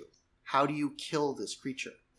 I would probably take the sword 2-handed, come up, step on its forehead, and then just thrust the blade right down through one of its eyes. Okay, yeah, and it just penetrates in, and you can kind of see the eye blink with that kind of ice blue as the blade just carves almost effortlessly, right through the retina and plunges into, and then the body of this creature begins to spasm and shake. You withdraw Grayswandir with this fluid motion of the liquid coming from the eye as you pull it out, and that kind of gushes everywhere kind of around you, but you've definitely struck a very significant blow, if not fatal. All right. Now, so Astrid, Sorrel, you've moved past now. And again, there's sort of 2 sets of targets, right? There's the 2 giants that are moving towards the actual village itself, or there's this mass of humanity or humanoids or creatures or whatever that is kind of moving basically to the, let's say, the east, right? And they're kind of streaming slowly, and you can hear this almost moaning sound being carried on the wind as they're actually moving into this sort of chasm in this area. It depends on who you want to kind of go after, but the giants are clearly running at the fortifications of the village. I think I am going to take on one of the giants, and I'm going to try and use my sword to stab one in the femoral artery, basically. Okay. And she's breaking out the anatomy terms. No, absolutely, right. And so you kind of leap up, miraculously through the air, and you're propelled through your armored form, and you're using your sword, not your claws, correct? Yes. Okay. And then, like a needle, it plunges surgically right into that point. And then, the arterial blood begins gushing everywhere. And you can hear and feel the monster, the giant, begin to shudder. And it slows and it turns its eyes towards you. It's like, and it stops in its tracks. You have slowed it, but it's not enough to actually finish it off. The artery, it's gushing blood, but it's not going to die immediately, especially such a large creature. Next, Cassandra, you are now within visual range of the same creature that has been wounded by Sorrel, or you could go a little bit further and take on the third giant. I want to take on the third giant, but I'm going to change what it does. Okay. So when I do the psychic link with it, it's going to go after the humans. Okay, that's cool. Because the other one seems to be taking. So I'm going to say you won't be able to be in range to do it this specific turn. Unless you were going to shift reality using pattern or something like that. Sure, I will shift reality to get close enough. Okay. And you, again, and all of a sudden, like, that effort, it's almost like the snow in front of you actually creates a little bit more of a friction surface where there's ice and jagged edges of the snow, which just helps propel you a little bit further and just gives you every step, a couple feet more. And then you're within, range that you could use your power word. You leech that out. It connects onto the giant, which was just about to hammer down on one of the towers. And then it stops and it turns towards you, and you can see the eyes glint and look with you at recognition, and it seems to be waiting for your command. Attack I attack your allies. Okay, and it kind of turns and begins walking towards, the rest of the army. Okay, Astrid and Tycho, you guys are next. Okay, so the giant we were attacking was the one that Sigrun killed. That's correct. So Astrid will shift her attention to help Sorrel. Okay. With her giant. Okay. Seeing the other giant seems to be turning around. Okay. Yeah, so that one definitely turns around. It's sort of not really paying attention to you. It's trying to attack, Sorrel, who is this little gnat that's kind of stinging it. So you can basically strike wherever you want. Yeah, so I want to so she cut it like in its neck. Is that where the artery is that you're talking about? No, it's in the femur, right? I thought I could reach that. Yeah, she can't. She's really good, but she couldn't jump all the way up to the head. Unless it starts to fall down. Astrid's going to try to do another kind of leap and use her force and grab onto the giant's arm. Okay. And she's going to attempt to flip it, kind of slam it down. Okay, so again, same principle, right? If you jump into the air and you're basically trying to pull the giant's arm, you're basically moving with its strength because you have no leverage to counter. So if you were attacking the foot or something like that, you might be able to shift it because you have leverage on the ground. But if you're just going up into the air, you can grab onto the arm and you can punch at the arm and do damage, but you're not going to be able to throw it because you still need physics to be at work for you. Understand? No, I don't understand physics in this game at all. Okay, fair enough. Basically, you need to have connection with the ground in order to exert leverage against it. Otherwise, you're just going to do just straight damage. That's what happened with Tycho. So I'll I'll run at the foot, and what I'll try to do is grab the ankle like grab a foot, brace myself, and just kind of yank the leg. Yeah. And in fact, like the timing of it, it is kind of stumbling forward because it's bleeding now profusely from the femoral artery. As it kind of stumbles forward, it's already off balance, and you basically kind of twist and grab two-handed around the ankle, and it's ankle twist, and it basically falls off balance and begins to fall towards the ground. Tycho, your go.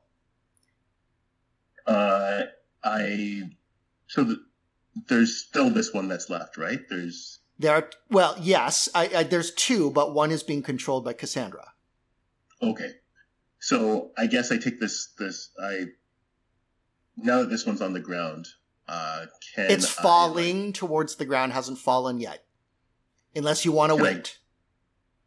Unless I want to? Unless you want to wait for it to completely fall. I grab it by the leg and slam it down.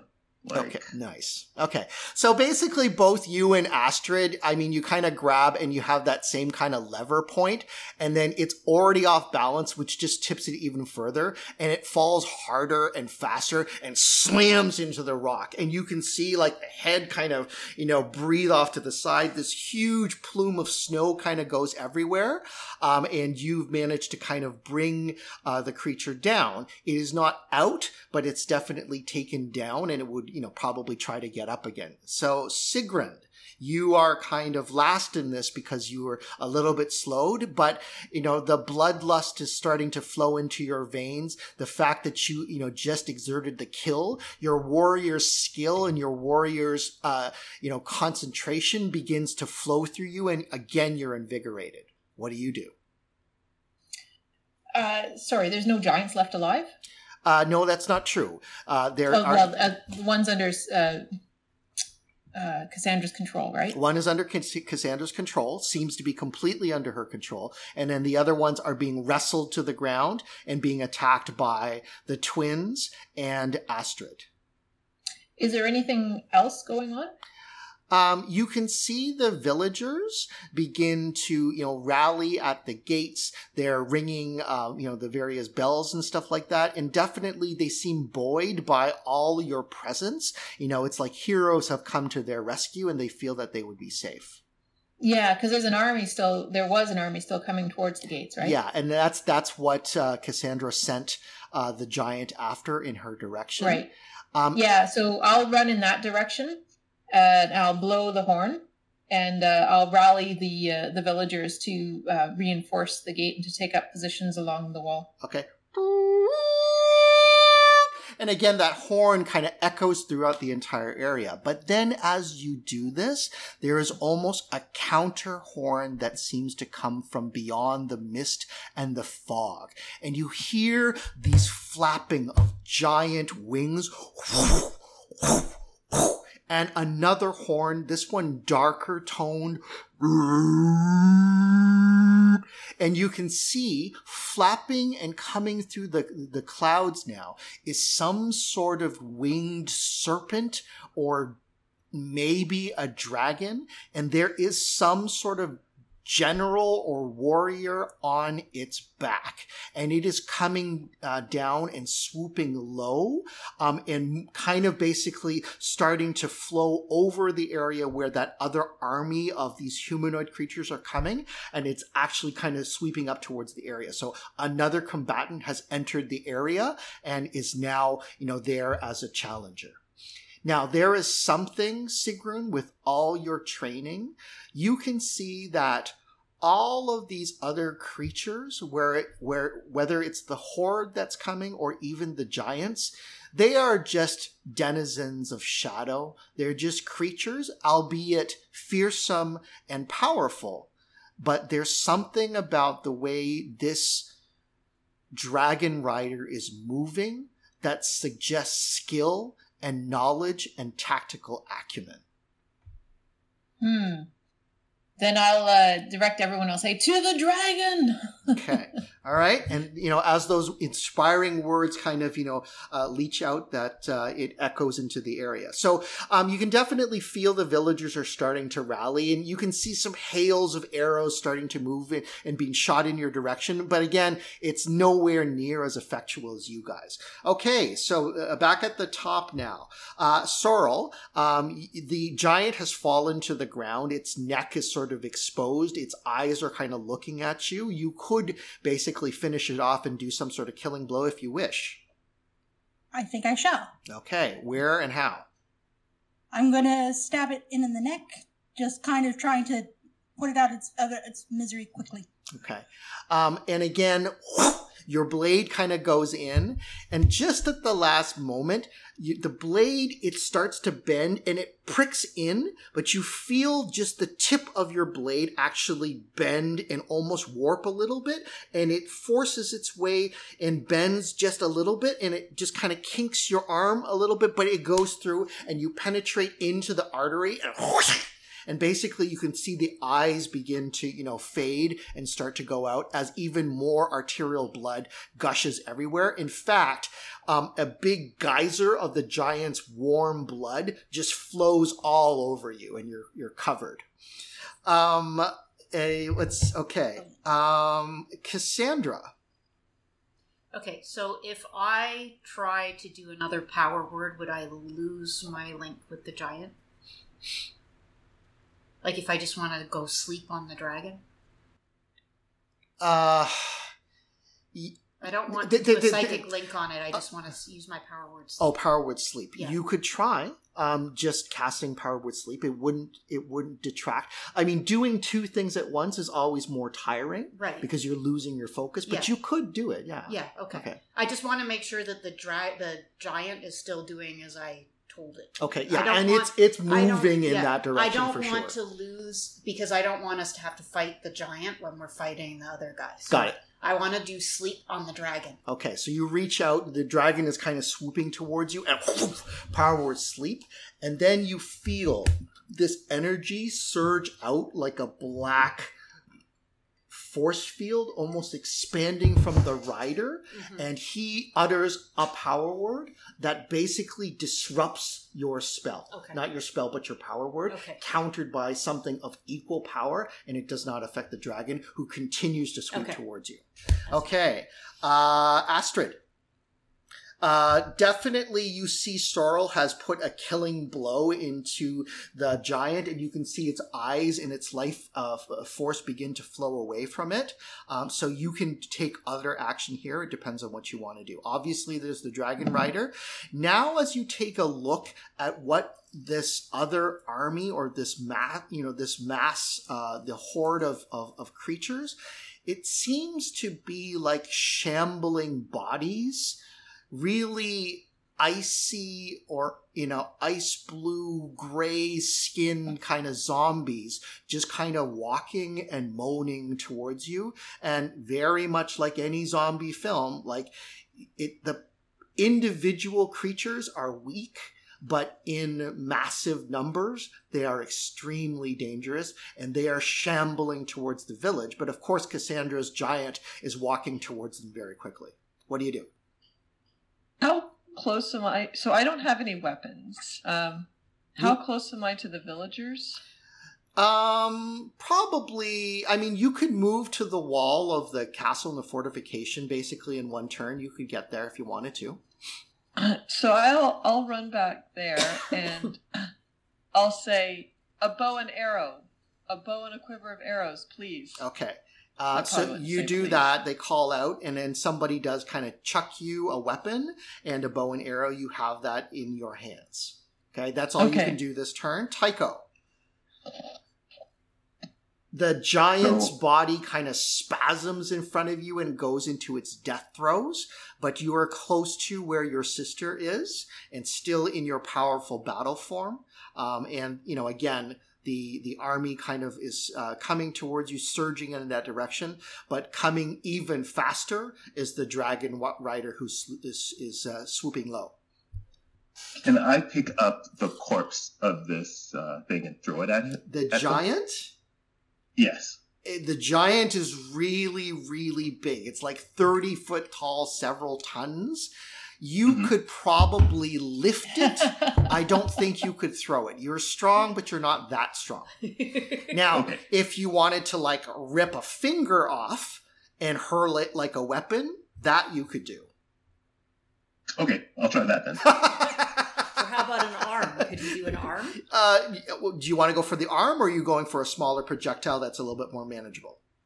I think arm, because I'm trying to really like knock them off balance, really. Okay. And make use of my strength. So I'm going to say this. You actually somehow managed to get like the perfect combination of leverage between a rock and a bit of ice, and you pull against it, twist. You can feel the skin begin to separate from its shoulder. You can hear this horrible crackle noise going as you start to separate it, and then you can feel the skin and the sinew and the tendons begin to pull away.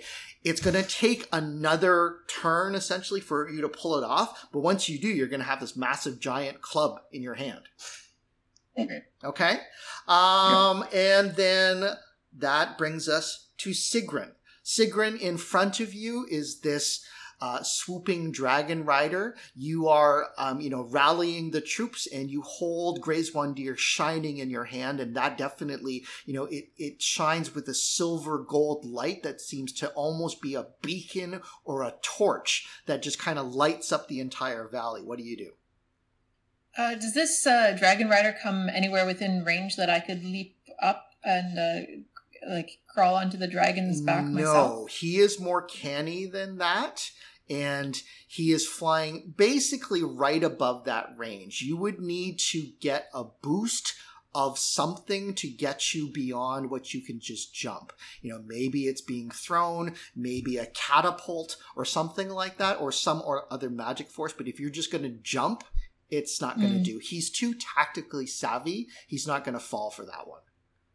I look for a catapult and some strong villagers or fighters who can give me a boost. Okay. I point at the dragon. I say, "Get me up there." Okay. And then Sigrid goes flying up. Okay. Hopefully we've got good aim. Okay. Now, if Astrid was nearby, she definitely would have helped catapult you. Okay, okay, that's cool. And what I'm going to say, I think normally, if it were just up to the villagers kind of doing the catapult, they're not going to be able to do it with enough precision to get you where you want to go. But with Astrid, you kind of directing and just, maneuvering just at the right angle, you actually, you command the villagers and poof, it kind of goes off, and like, Sigrun, you go flying right towards this creature, and you sail slightly past the edge of where the dragon's neck is, and you actually crash into the side of its body, and you're able to kind of use your hands to slow your not your descent, but your path, and you actually manage to situate yourself towards the rear end of it. Now, the dragon rider is more towards the middle of the creature, but you've managed to kind of grapple onto the back, and it starts to buck and actually, move its tail to try and fling you off. But you have landed on this creature for sure, and, definitely kind of struggling in midair. All right, Sorrel. Yes. Covered in blood. Right. I'm going to make sure that there isn't any blood in my eyes or anything. Okay, you wipe that off. It kind of streams in. In fact, as you even, wipe your eye over, it's like, part of your eye does get covered in the blood, and it takes a while for your vision to clear a little bit. But yeah, you managed to do that. Okay. And then I'm going to take up a position to defend the gates of the village there against these creatures. Okay. All right. Cassandra. Okay, how far away am I from the dragon and the remaining giant? The remaining giant is closing its distance to the zombies. So that's quite far away, maybe 100, 150 feet. The dragon is swooping closer, and you can see now the dragon actually, its pathway is starting to kind of do some erratic movement. And I mean, you were able to cast a spell or a power word before. Yeah. It's within that range if you want to. Okay. So if I try to change my location, can I end up on the dragon? How? Describe to me. I just want to think of, I want to be on the dragon, so I just want to change, like when I changed to go to the giant, to get closer to the giant, I just imagined where I wanted to be, and I went there, so I want to just try and see if I can do the same thing. Okay. You reach out and you attempt to harness the imprint of the pattern inside your being and your essence. And one of the things that you do, even it's almost unconscious as you do so, you kind of step and the ground itself sort of elevates in front of you. It's almost like these little pillars, and you start kind of going up. But as you do so, they're kind of further apart. It is taking quite a bit of energy for you to do, and you feel the connection with the giant begin to start to fade. Okay, so I'll stop. Okay. And I want to try, if I I want to try and make the dragon sleep again. Okay. If I have the energy to do that. Yeah, you have the energy. Okay. And again, you're starting to split your focus, so it's difficult. And, in fact, just where you stop, the edge of your foot sort of, jams into this kind of sharp, edge of rock. And that kind of gives you this like quick explosion of pain inside your mind. But then you kind of reach out and once again, you try to hit the dragon with the spell. Once again, the rider counters it with another thing and is not kind of getting through. Right. Okay. Then I didn't think it would work. Yeah, so that was Cassandra. Astrid, you are on the battlements and you have the bow and arrow in your hand. What do you do? I want to shoot at the dragon. Okay. Am I close enough to be able to do that? You could easily do it. What are you aiming for specifically? You know what? Would I be able to see the rider? You can. I'll actually aim... No, I'll aim... So the dragon's probably pretty protected. I'm going to aim for its eye. The eye of the dragon. Yeah, or, okay. Its face in general. Yeah, I understand. Okay. So your shot is true, and it hits on the area of the face, not quite the eye as it was kind of thrashing about as Sigrun is kind of moving for it, but the arrow does penetrate, and all of a sudden, like, the whole beast actually kind of shifts and kind of, thrashes about with pain. Sigrun, it's all you can do to kind of hang on to the back. You're actually very close to being thrown off, and the dragon begins plummeting towards the ground. You can see that the rider is doing everything he can to try and control the dragon and change the course as it's starting to plummet and get closer to the ground. So that is a true strike. Tycho. Can I get to the rider? With a jump? Yes, you could. Okay, I guess I have my arm now, right? Can I reach him with the arm? Or reach them? It's a pretty big arm, yeah, and you could try to bat it out of the air. Now, I mean, it's one thing to aim for a human-sized rider, and it's another thing to aim at the large body of the dragon.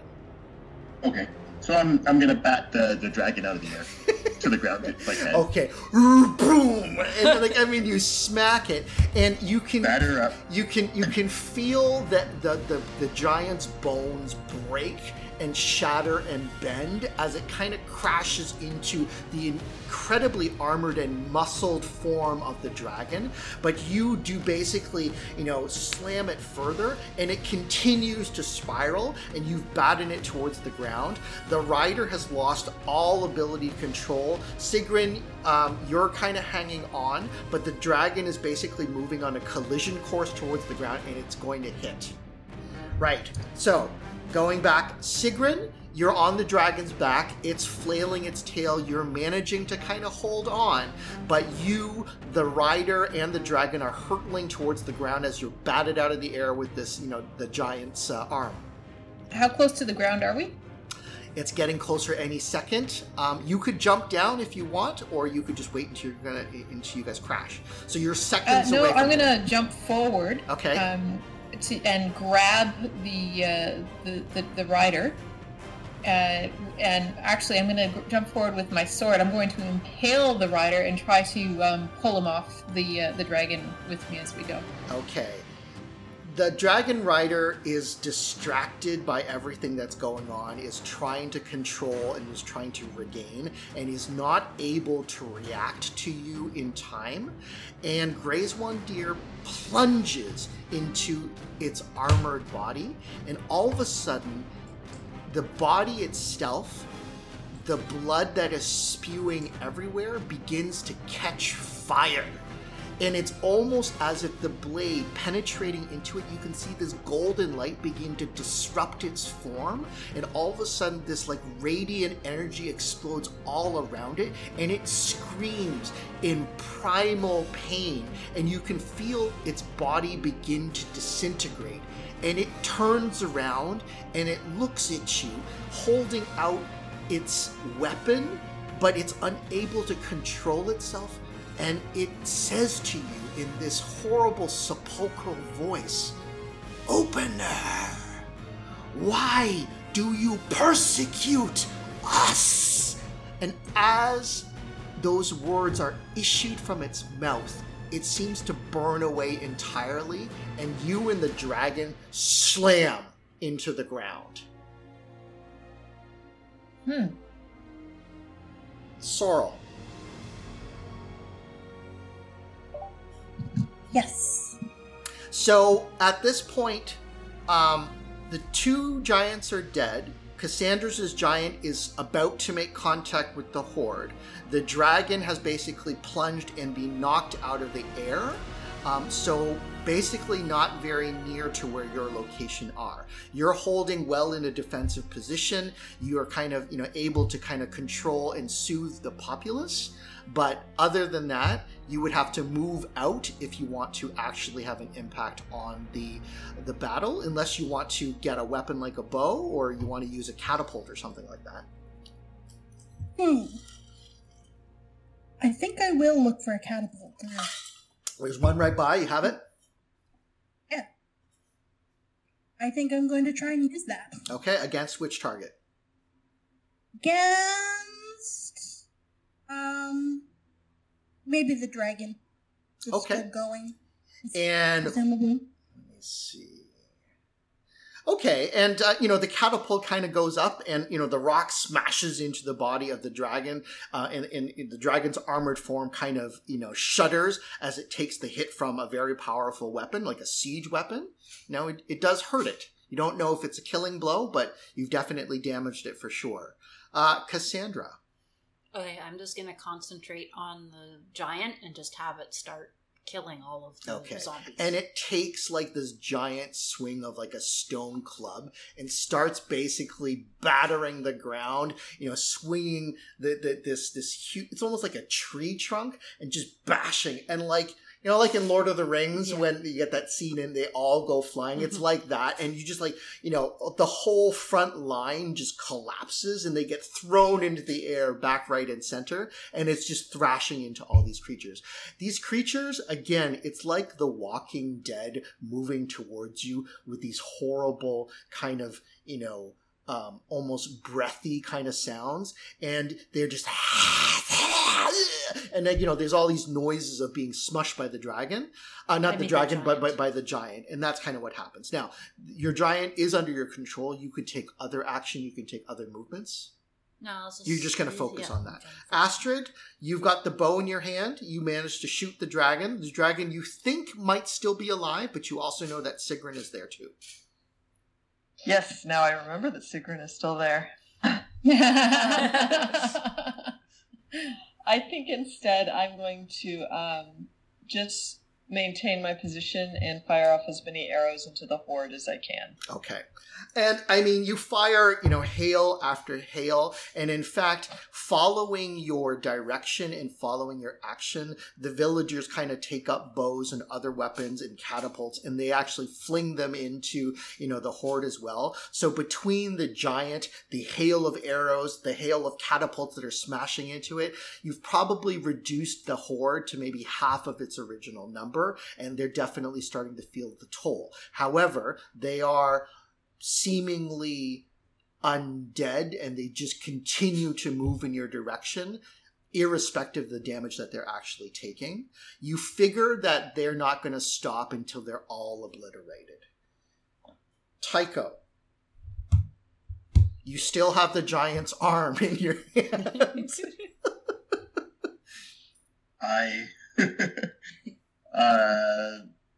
So to be clear, the dragon is down? The dragon is down, but not out. But not out. Okay, so I rush over to it and start clubbing it with the remains of this giant's arm. Okay. And I mean, it's quite the distance, right? And you can see, you got this little human figure with this giant arm. With a massive arm that is 20 times the length of Tycho's actual body, but it doesn't matter. And it's whoop, boom, and it goes into the head of the dragon, and you can feel the neck kind of crumple, and then you do it another time, boom, 2 of these consecutive strikes. And lastly, Sigrun, you were there. There is no sign of the rider other than kind of a burnt out silhouette of kind of a mix between soot and kind of carbon burns and almost gold dust. That's all that remains of this creature. It seems to have burnt away and disintegrated entirely, but the dragon does stand in front of you, and just as you move off to the side, this massive giant arm slams into the neck of the giant. Is the dragon dead now? It's not dead. If it takes maybe 2 more hits, it will die. Yeah. I'll look at the dragon. I'll look directly into the dragon's eye. Uh-huh. And I will say, obey me. Oh. Surrender. Kneel to me. And it does. You feel that you have... Now, you have to make, direct contact with it. And you can feel its small reptilian monstrous brain put up a little bit of a fight, but you just reach around and kind of control it almost like, a bridle on a horse, and the mind of this creature is yours. Awesome. I direct it to roll over onto its belly, to say I yield. Okay. And I immediately call to Tycho and I say, hold off. Okay. And Tycho, you can see that, and I mean, you can interpret. It's evident what she is doing. She has, forced the dragon into a position of submission, and it seems to be under her control. Okay. So with that, what I'm going to say is it takes a couple more minutes, but it's basically a mop up, right? And it is a scene of complete and utter carnage. Now, Cassandra, you still control the giant even after this battle. Now, in order to maintain control of the giant, you have to continue to concentrate. Over time, I'm just going to tell it, go home. Okay. And leave this village alone. It seems to trudge off into the mists, walking over the crushed bodies of these dead zombie creatures whose bodies, torn and bloodied, are scattered everywhere, right? So you guys are victorious. There are shouts and cries of victory and salvation. Other horns and the bells begin to ring throughout the entire valley. And Sigrun, you have a very bloodied and bruised dragon, but under, at least for now, your immediate control. Awesome. All right. What do you guys... I will call to the others. Actually, I'll say to the dragon, tell me your name. I Draupnir. Drobbeat? Draupnir. Draupnir. Yeah, Draupnir. Yes. Draupnir. Definitely not Drogbeat. It sounds too kind of rapper, like, no, it's not Drogbeat. Yeah, it's kind of a disappointing name. I'm glad it's not that. Yeah. Draupnir, you will serve me. Do I have your vow? You are the opener. Of course I serve you. What does that mean? I am the opener. So who are you asking? You asking me, Alpha, or are you asking Draupnir? I am asking, what's his name? Draupnir. Draupnir. I'm asking Draupnir. You are the caller and the opener of ways. I can smell it on your flesh. Command me, and I shall bring you into battle, into victory and glory. I want you to bring me to Sword Mother. I know not Sword Mother, but if you command and tell me where, I will take you there, for I obey the opener of ways. Okay. Excellent.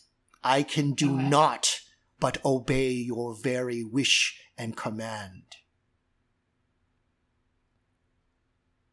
All right. What are the rest of you guys doing? Sigrun, would you like me to heal your dragon a little bit? I was just going to ask. Astrid, that would be lovely. It could be a powerful ally if Sword Mother proves to be false.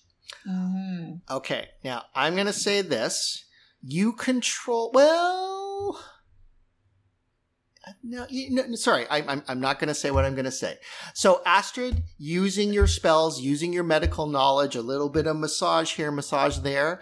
Draupnir, I've got my power word too. Yeah, no, understand, right? Oh, okay. And with that, over time, you're able to restore the dragon, so it is able, like, it's got like shattered wings and shattered, like, right. It's going to take some time to be able to heal up entirely, okay? Because it's just been broken so badly by Tycho. So you doubt that in the immediate future it will be able to do anything other than just kind of walk around. It's certainly not in a condition to fly. I can at least stabilize it. Yeah, Okay. It's not dying anymore. It's no longer gonna expire from a contusion, right? Okay, I'll work my magic. Okay. Thank you, Astrid. Now the villagers all kind of congregate, and they are basically bowing to you, and they there's one individual, Osric, and he appears to be the leader of this kind of ragtag village or kind of stronghold, and he bends a knee to all of you and he says, "Thank you. These creatures of legend and darkness, the Jotun, they came out of the mist.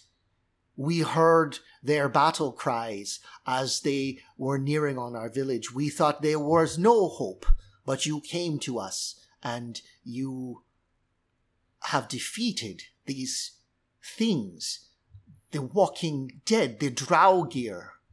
Again, these are memories out of our legends and our worst nightmares, yet you come like angels shining in the light to rescue us. How can we repay you?" Who was leading that army? Who was on the dragon? Do you know? We do not know. A dark lord, a sorcerer king. Did I feel anything? Like, was he definitely someone from Amber? Or was he a sorcerer?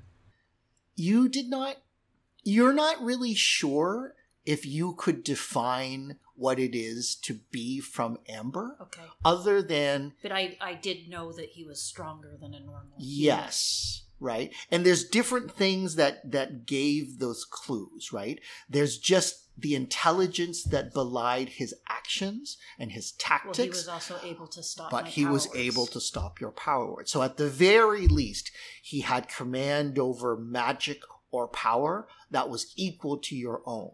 Right? And you know that amongst any other time when you try to use your abilities, no one can resist. Right. The only ones who can are other creatures that are like you. Right. Okay. So I suspect he's from Amber or something similar. Or something similar. Yeah. That's definitely a possibility. So Osric says, how can we serve you? We are indebted now to the succor you have gave us. You obviously control these beings, and we saw you take command of the Jotun. You are definitely beings of great power. We only need a place to rest tonight. You need to take care of this dragon and help it to heal back to full health. We require food and wine and privacy. All of this you shall have. And more. Whatever, we owe you our lives, we owe you our existence. We are yours to command if you wish. Yes, you are our kingdom now. All right. Okay, so what do you guys want to do? Like maybe tell me at a kind of macro level, like let's say for the next day, what are you trying to do? And what are your plans kind of going forward? I thought we just needed to rest. Yep, do we need to do anything else?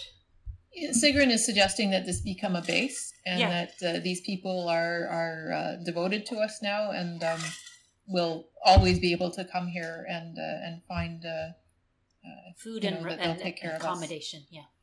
Yeah. Okay. So evening and night settles. The moon rises brilliant and silver into the sky. And where once there was mist and cloud, fog and storm, it is now the clarity of the midnight sky, almost without clouds blocking the way. And it is in this place, in this valley, this shadow in time, a moment of peace and a moment of clarity. You are somewhere between your desired destination and the place you have come from, and still much remains to be seen. What do you wish to do? We haven't rested yet, have we? So, this is an opportunity if you guys want to talk, if you want to strategize, you want to say what you're going to do going forward. I welcome that as a conversation. If you don't want to do that, then we can just assume the next day will happen. You guys will be fully rested, and you can go from there. It's up to you. Okay, well... Sigrun will say to the group, I do not know what happened as we walked the pattern, and you were all with me, and I could feel you. I could feel your support, except maybe you, Cassandra. And I supported you at the end. I just had to throw that in. Yeah. It was so hard. I have been through many trials in my life and always come out and succeeded. I have not known failure except to be defeated by Sword Mother that one time. I do not understand what happened, what prevented me from taking us all the way to Anaheim. Did I sense what was blocking us? Like, it seems like something is resisting our passage. Did I sense what that was? I'm going to put it in a different way. It's not so much that something was resisting or blocking. It is more like as you moved through shadow, it seemed that the path that Sigrun was able to carve and to move through always seem to be in areas of difficulty and turbulence. Every step that you took along the way was echoed by storms and lightning or a jagged, narrow, twisted path. Never in all of the travel that you did, this walk through shadow, did you have what would be an easy, convenient, paved road. Is there something that we could do to make it easier? Like, did I sense that if I changed, like, the storm or the path, that it would change? So you were never the one that was in controlling. Yes, I know, but I would like to know if I helped her by changing the look of the path, would that help us have an easier path? So during the battle, Cassandra, you did a couple of things that sort of altered what was happening locally on the ground. Right. Now, for various reasons, it never came to full fruition. Right. Okay. And again, you did get a sense that as soon as you were trying that, it started to be mentally taxing. Right. Which is why you had to make a choice Yes. between the giant Right. and that action, right? So you do know that you have some degree of control over reality, but you yourself have not tried what Sigrun was doing. Okay. Okay, so you would have to experiment on your own. You do know, and you've proven it, that you have some degree of control using your volition and using your imagination, if you will, or your, Okay. your will, that you can direct what things are happening around you. Now, how that impacts what Sigrun is doing, that's a very different question. Okay. So, if somehow Sigrun was able to give me the image of where we are going, would that be enough for me to shadow walk to that area? You theorize that that might be possible, but in order to really truly do that, she would have to surrender significantly to your psychic will. It's almost like you have to pull out of her. What if she offered it? Just that, the image. I don't want to take her whole psyche, I just want that image. All you can do is try. An image is an image. It is not the same as an experience, right? So let me put it a different way. If you only pull the visual image out of a memory, you only have one of the senses, the sense of sight. You do not have the sense of smell and touch and feel and spirit. Okay, well, can I just get that whole experience? Not without completely taking from her psyche. Okay, so what if we somehow merged our psyche so that I could get that experience but direct where we go? If you did it as a psychic link, Yeah. and you maintain that link, and she is basically feeding you her experiences and ideas, and you were the one trying to bend shadow, Yeah. yeah, you probably could do that. Okay, so I tell you what I think may be possible, Sigrun, and ask if you're willing to try. Yeah, I'm willing to try that. Okay. Sigrun, do you mention to the others what this warlord or warlock sorcerer mentioned to you before it fell? Yeah, I will. I'll say it was very odd. I don't know what he meant exactly, but it inspired me to command the dragon. What did he say? I missed that. He said, why... He called me opener, I think, and he said, why do you do this? Why do you resist us? He said, Did you say actually, persecute? he said persecute. Why do you Persecute. persecute us? I did not recognize him. I do not know who he was. But he came storming in here on a dragon, heading directly to the village. It seemed like an aggressive move. Yes. And it seemed like he was controlling the zombies. Possibly. Astrid and Sorrel, one of the things that resonates here with this scene If you remember from your reading the card of judgment, there is some sort of angel or celestial being that is sounding a trumpet or a horn and rising up from the ground from, tombs and cemeteries and things like that are the walking dead. And as you kind of realize and you take out, no, you don't have the card of judgment, but your memory of that card and of that reading is remarkably similar to what you saw when the dead, the Draugr, were walking towards the village. Interesting. Maybe not in every artistic detail, but there was a horn, some type of flying creature, and definitely an army of walking dead. Not the literal expression of the card, but pretty damn close. That's encouraging to me, honestly, because that didn't go as badly as it could have. And if that's past us, then we don't have to worry about it in the future. Sigrun? Yes? Do you also share the fact that the dragon has acknowledged you as the opener?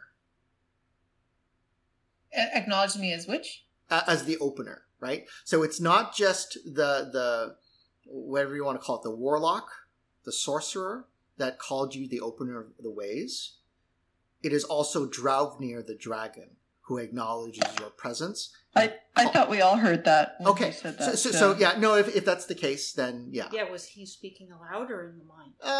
Let's say he's speaking aloud, so you guys would know that. Okay, so then you do have that information.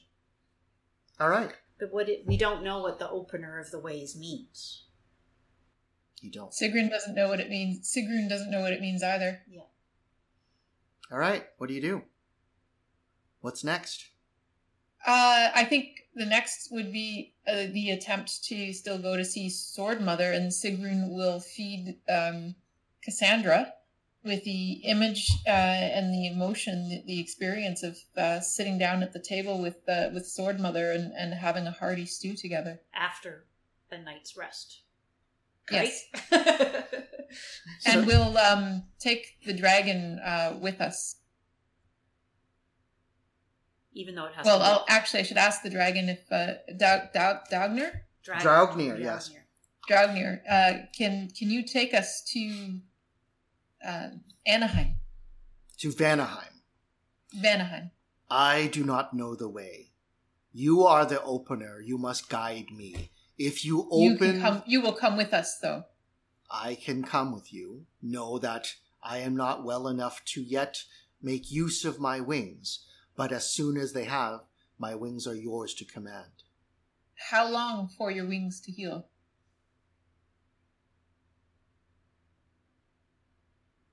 This knowledge is beyond me.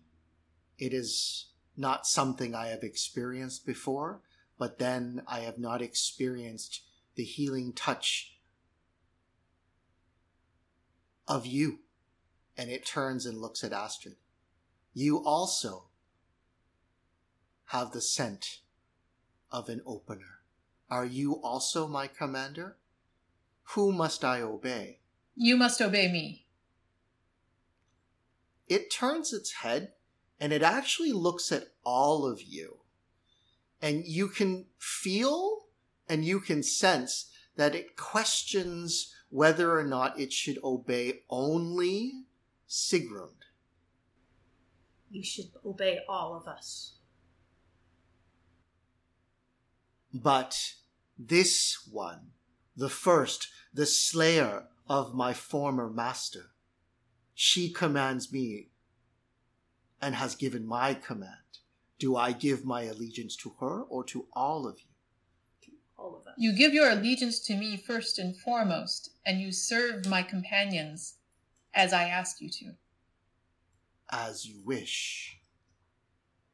Perhaps you could answer a question for me, though, Draupnir. I will try. Opener of ways. Have you met other openers besides us?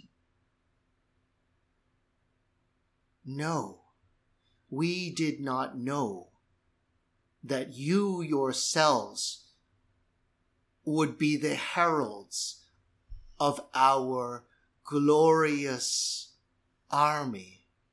We heard the clarion call of the gateways that you have opened, and we sought to mobilize. We felt somewhere your presence, and we heard your call, and we moved to find you, and we have found you. This is a glorious day. But why were you attacking us? Indeed. We did not know. First, my former master was my commander. I followed his instructions.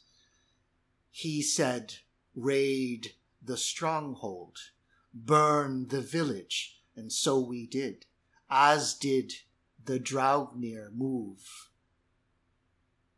to destroy, to corrupt, as did the giants, to smash and to wreak havoc and chaos, as surely you command. Did you not write these words, these instructions, these commandments for us? We are but following your instruction and your wishes. You confuse me. No, you have new orders now. You serve me, and you support my friends as I ask, or my companions, rather. And you do as I ask you to. But what? You protect us. I am confused. What of the Grand Crusade? What Grand Crusade? The Grand Crusade is to come still. You must rest and be ready for it, for we will be calling on you then. But the dark wells are open. The black roads have been paved. What are you speaking of? The ways, of course. You confuse me. You speak that I must serve you, yet you have opened. You have drawn the black road. Clearly. You will accompany us on the road. I wonder if others are also traveling these dark roads in addition to us. Of course, Opener. We hear the clarion call, and the legions rise to glory. The Grand Crusade has just begun. I would be at the forefront to taste of the glory and the blood of the enemy. And you will. I wonder if Gideon or others are rallying their forces to counter us. I would say that's very likely. You confuse me.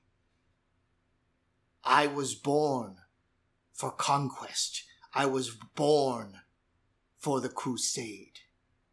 But the crusade is coming. There is no confusion here. We are headed there. We are merely seeking reinforcements, allies, and information before we charge into the battle. Of course, most wise, O Opener. I shall do your bidding. Thank you. Can you sense other openers? Sorry, was the question to me? Can you sense openers? No, I wanted to ask the dragon. I'm trying to get it. Yeah, so Astra wants to ask the dragon, like, if other openers are traveling the pass while we are, would you be able to sense it? It moves its large serpentine neck towards you and inhales deeply through its nostrils, and it seems to sniff at each one of you. And Sigrun, you're the last that it actually smells, but you notice as it takes a deep sniff over you, it passes near your blade, and it actually jerks its head up like as if it's being, shocked in pain, and it backs up and starts to kind of almost clamber back in fear. I do not understand, Opener. You hold this blade of golden light, and it burns me. How can you be the Opener, yet wield this weapon of evil?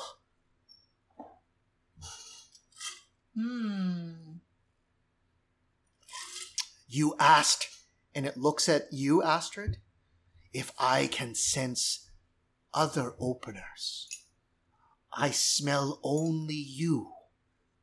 I smell the dark road on your scent. Who, on Astrid's? On all of you. On all of us, okay. It is not stronger.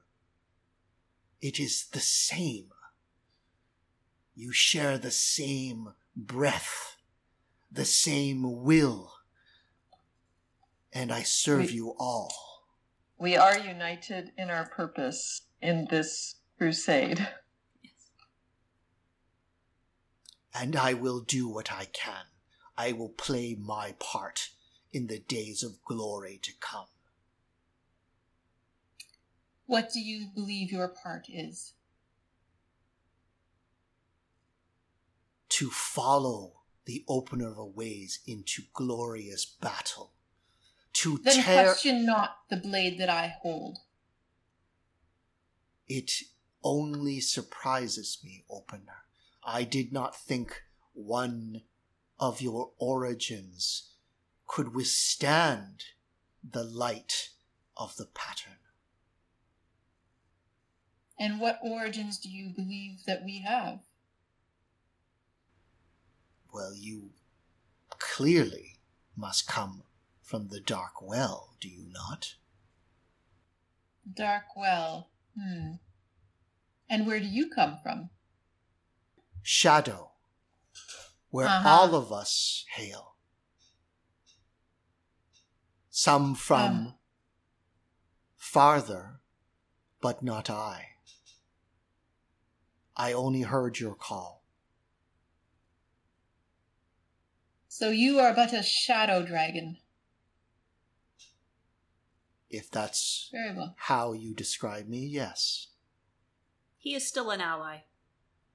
He is, even if he's not real. And powerful. Okay. All right, Cassandra, shall we try this? If we've had our night's rest, yes. All right. Yeah. So just to be clear, Alpha, Sigrun is setting up some expectations for how this keep will be maintained, and that there will always be food and lodging and safety for us if ever we were to return. Okay.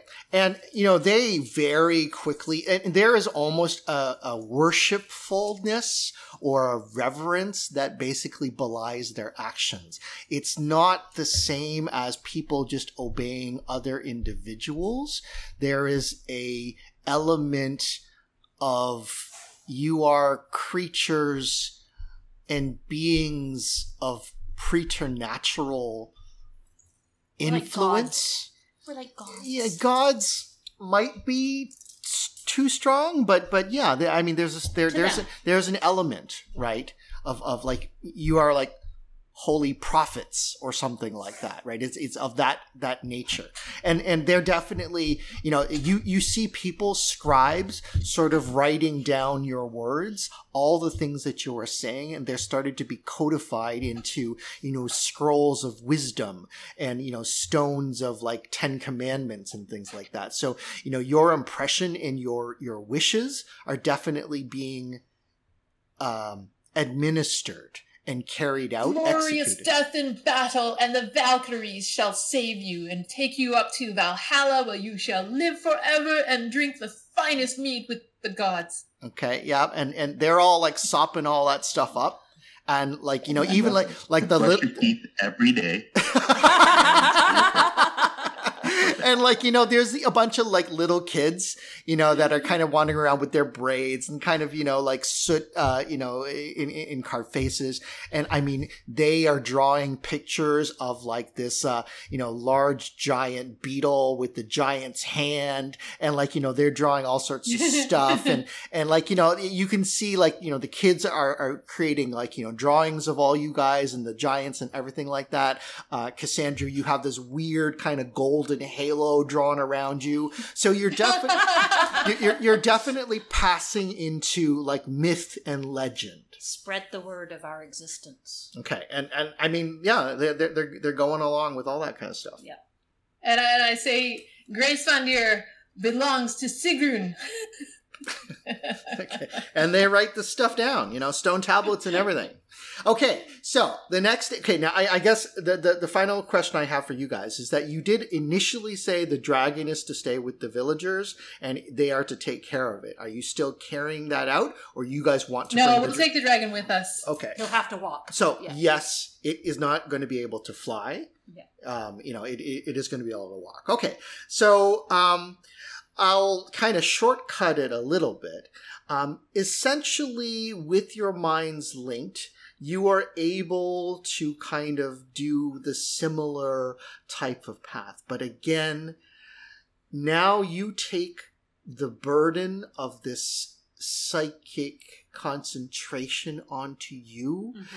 And in the same way, your path, although you manage at times to smooth it out and to create an area that, you know, might have a bit of a stone road, right? It inevitably gets washed over by some sort of flash flood that threatens to carry almost you all away. And it kind of, you know, goes off to the side, or, you know, you slip on, you know, areas of kind of, you know, frozen ice and things like that. But over time, with great difficulty, you manage to kind of pass through and carve through shadow, but it is with the utmost intensity. And by the end of your journey, at the next point, you, just like Sigrun, had to rest, and you're exhausted. Now, you probably traveled for longer and further because you had everyone kind of bolstering your way a little bit, and some of that burden is shouldered by Sigrun. Okay. And you arrive in a snow-capped fjord.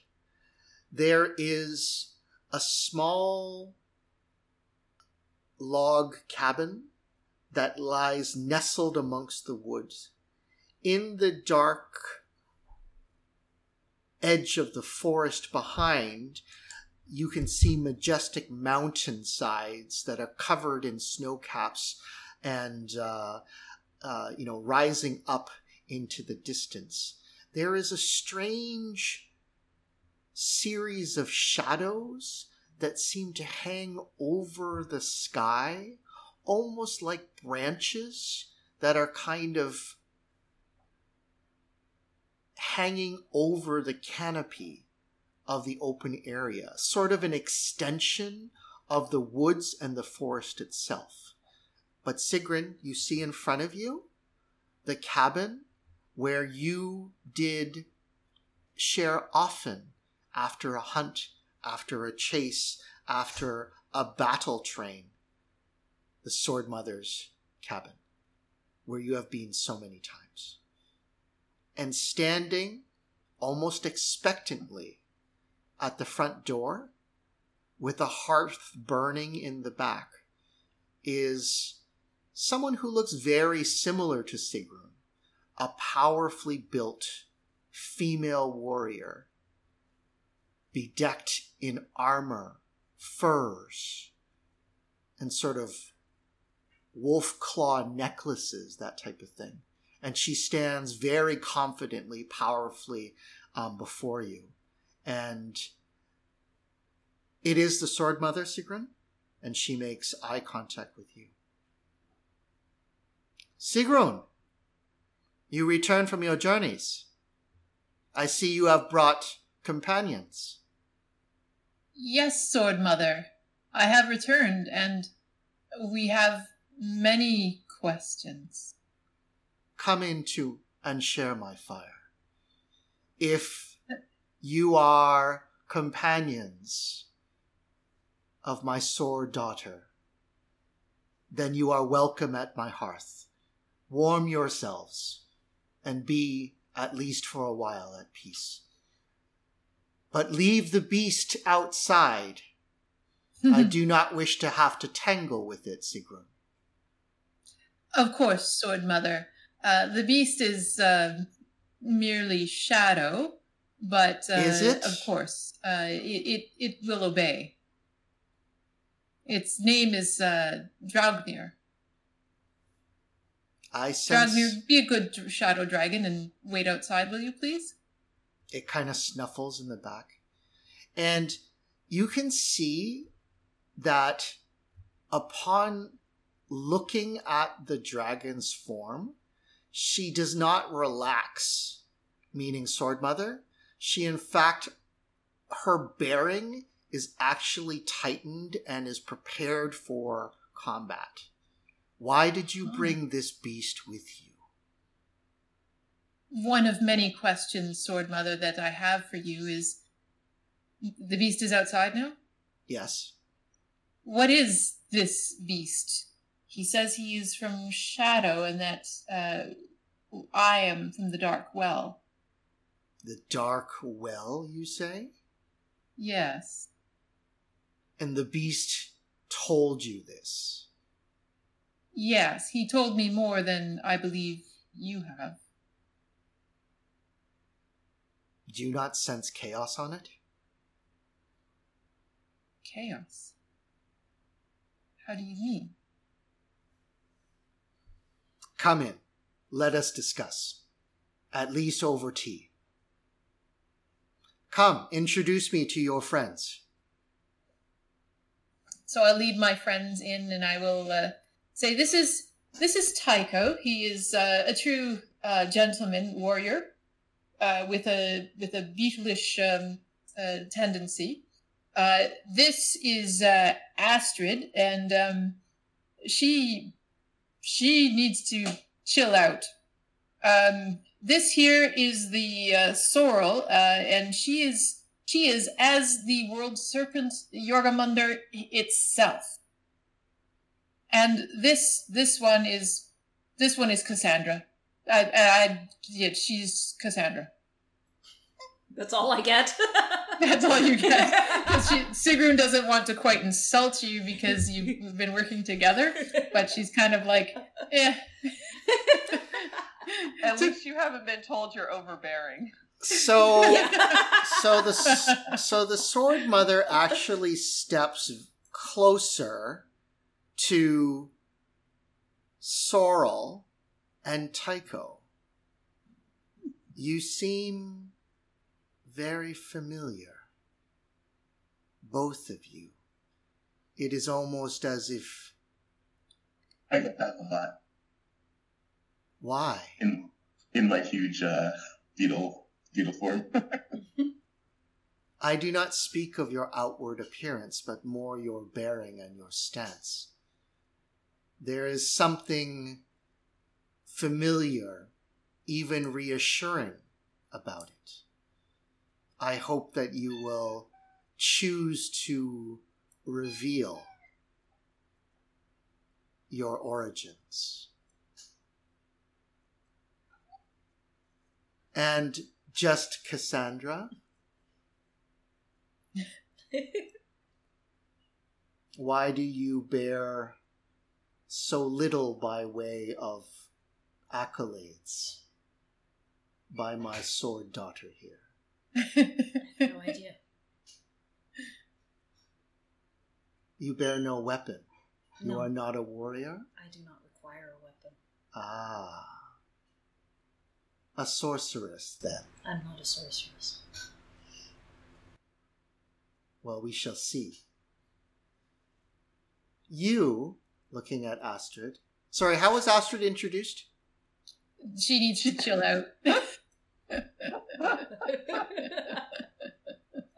You seem chill if I understand the colloquialism, enough to me.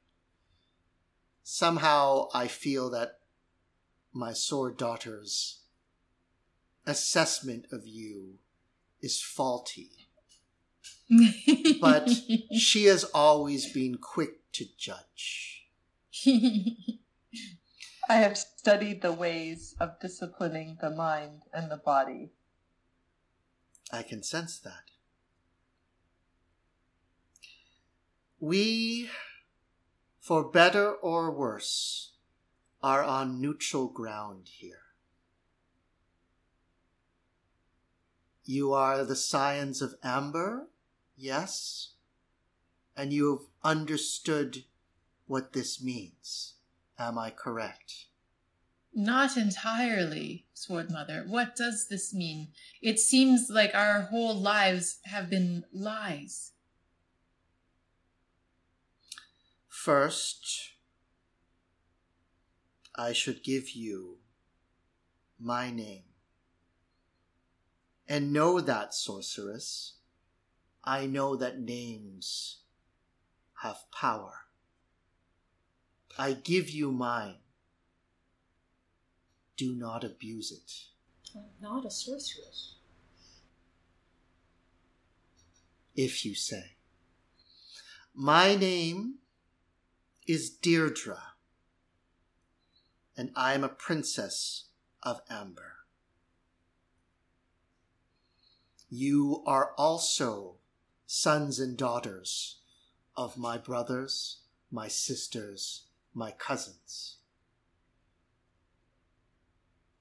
Evidently, you have gained the ability to walk through shadow, else you would not be able to find me.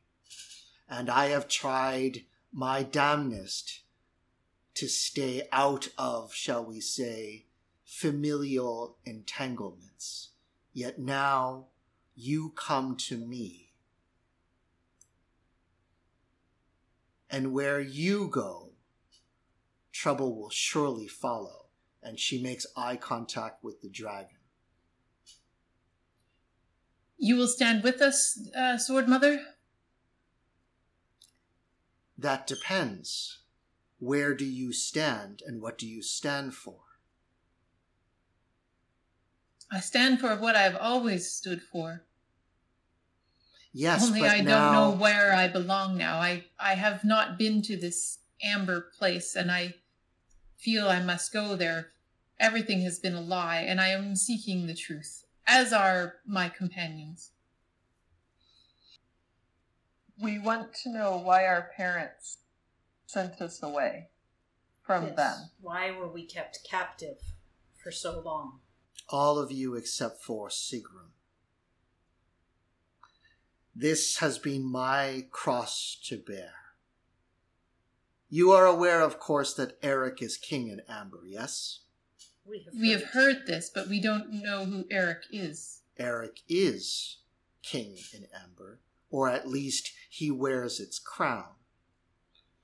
And as a condition of fealty and loyalty, he made demands upon my brethren, my sisters, that their progeny should submit to supervision.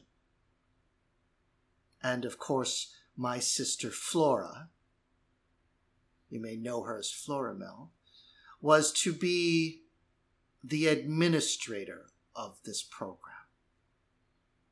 I, of course, was not willing to allow this, which is why I am not in Eric's good graces. Thank you, Sword Mother. I feel you have spared me from years of futile lies. No, Sword Daughter. All I have done is prolong the inevitable, to delay for a few short whiles, a few short moments, your connections to the place that draws us all back where all roads must eventually lead. Yes, I did not submit to Eric's demand. If anything, though, Sigrun, that places you in even greater danger, for you are my progeny. Mother. Yes, that I am. Got the shield now. You are perceptive, Tycho. Like I believe your father is perceptive. What? Who is my father? Your father doesn't matter, Sigrun. Oh, he I think he is not an Amberite. Let us call him a dalliance, a moment of interest and infatuation, a means to an end. What matters is my blood. So, how did you escape your warden? That must not have been an easy thing. Flora is skilled. We received a raven, brought us a trump card of Benedict. We used the trump card. It took us to the tower where Corwin was being held. Yes. And he was being held by trump power, like there were chains filled with trump power and he couldn't escape. He used blood magic to get us to the pattern. We walked the pattern. We released Corwin, our cousin Gideon. Well, I brought him to where we were and he left with Corwin. And then we came to you for answers. We should say he kidnapped Corwin, yes, if we were being accurate. He took Corwin against his will. I find that difficult to believe. Corwin was very weak. For that I am sorry. He is definitely one, I would say, does not go willingly into the dark. Gideon, you said? said? What of him, Mother? He hurt me. He tried to take this sword, but the sword didn't want to go. She looked, and she pauses, her eyes incredulous. That is Gray's one, dear. Why do you hold it? The sword has attached itself to Sigrun. Because the sword bonded to me. When we recovered the sword from the pattern, it bonded to Sigrun. You found the sword during your walk in the pattern? It was in the center of the pattern. That seems to make the most sense. If it was part of your experience and you took it within that walk, it is possible it would have been attuned to you. But you understand this is Corwin's blade. The blade thinks it's Sigrun's now. I understand it was Corwin's blade, but it has bonded to me. You walk a very dangerous path, daughter. Corwin and I, we share a path of, let's say, positive interaction. But I worry that your possession of this, it will not bode well. How can I help it if the sword picked me? Well, that is exactly it. The sword picked you. The sword is of the pattern, which means the pattern has chosen you. And why you over Corwin?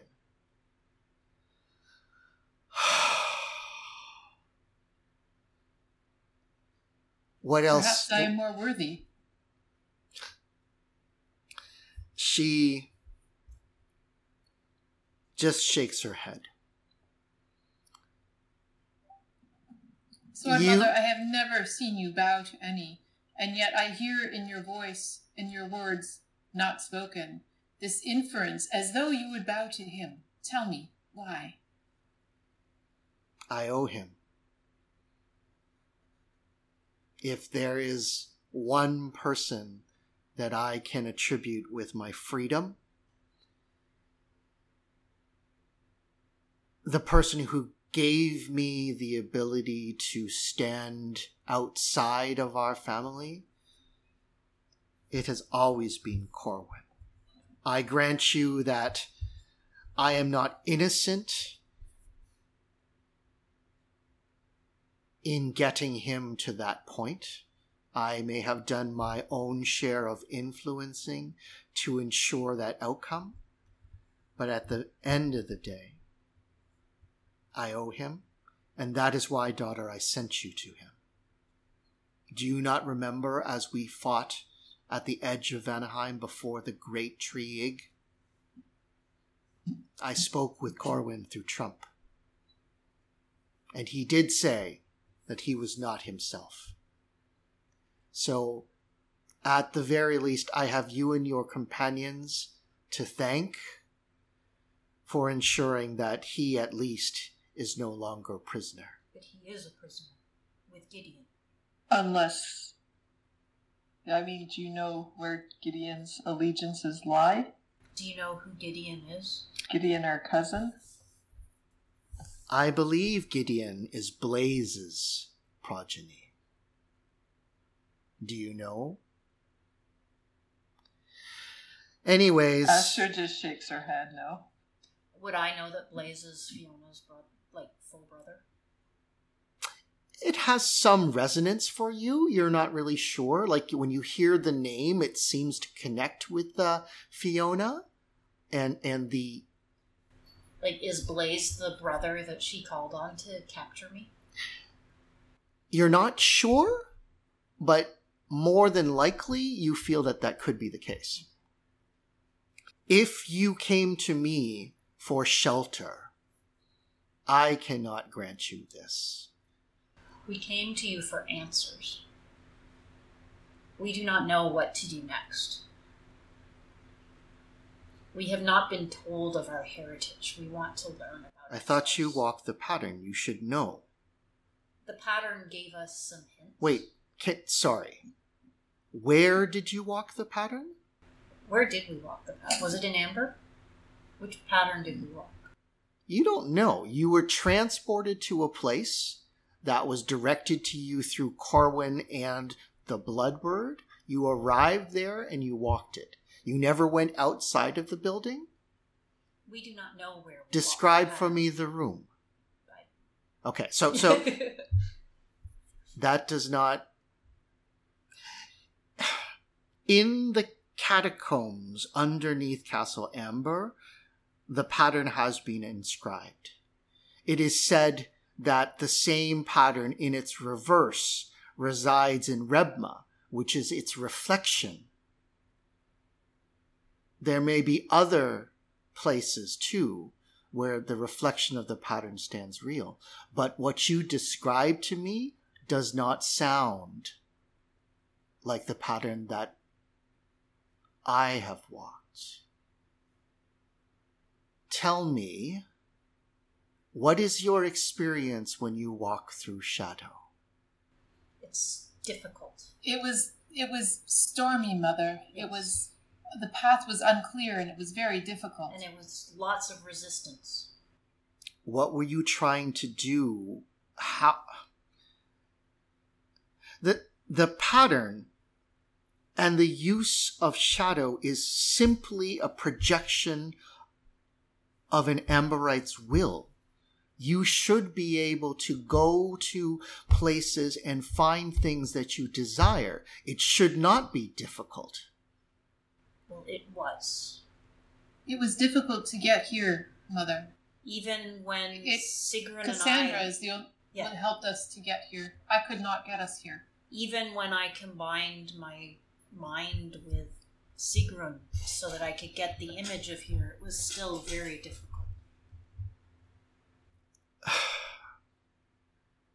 It wasn't quite as difficult, but I'm exhausted from it. Watch and follow me, Just walk with me. She steps once, twice. You follow her outside of the cabin, and then she steps into the snow. A slight path kind of forms around her, going into the trees, and the world sort of shifts around you. The stars begin to actually scintillate and move beyond, and you realize you are no longer in the same place that you were.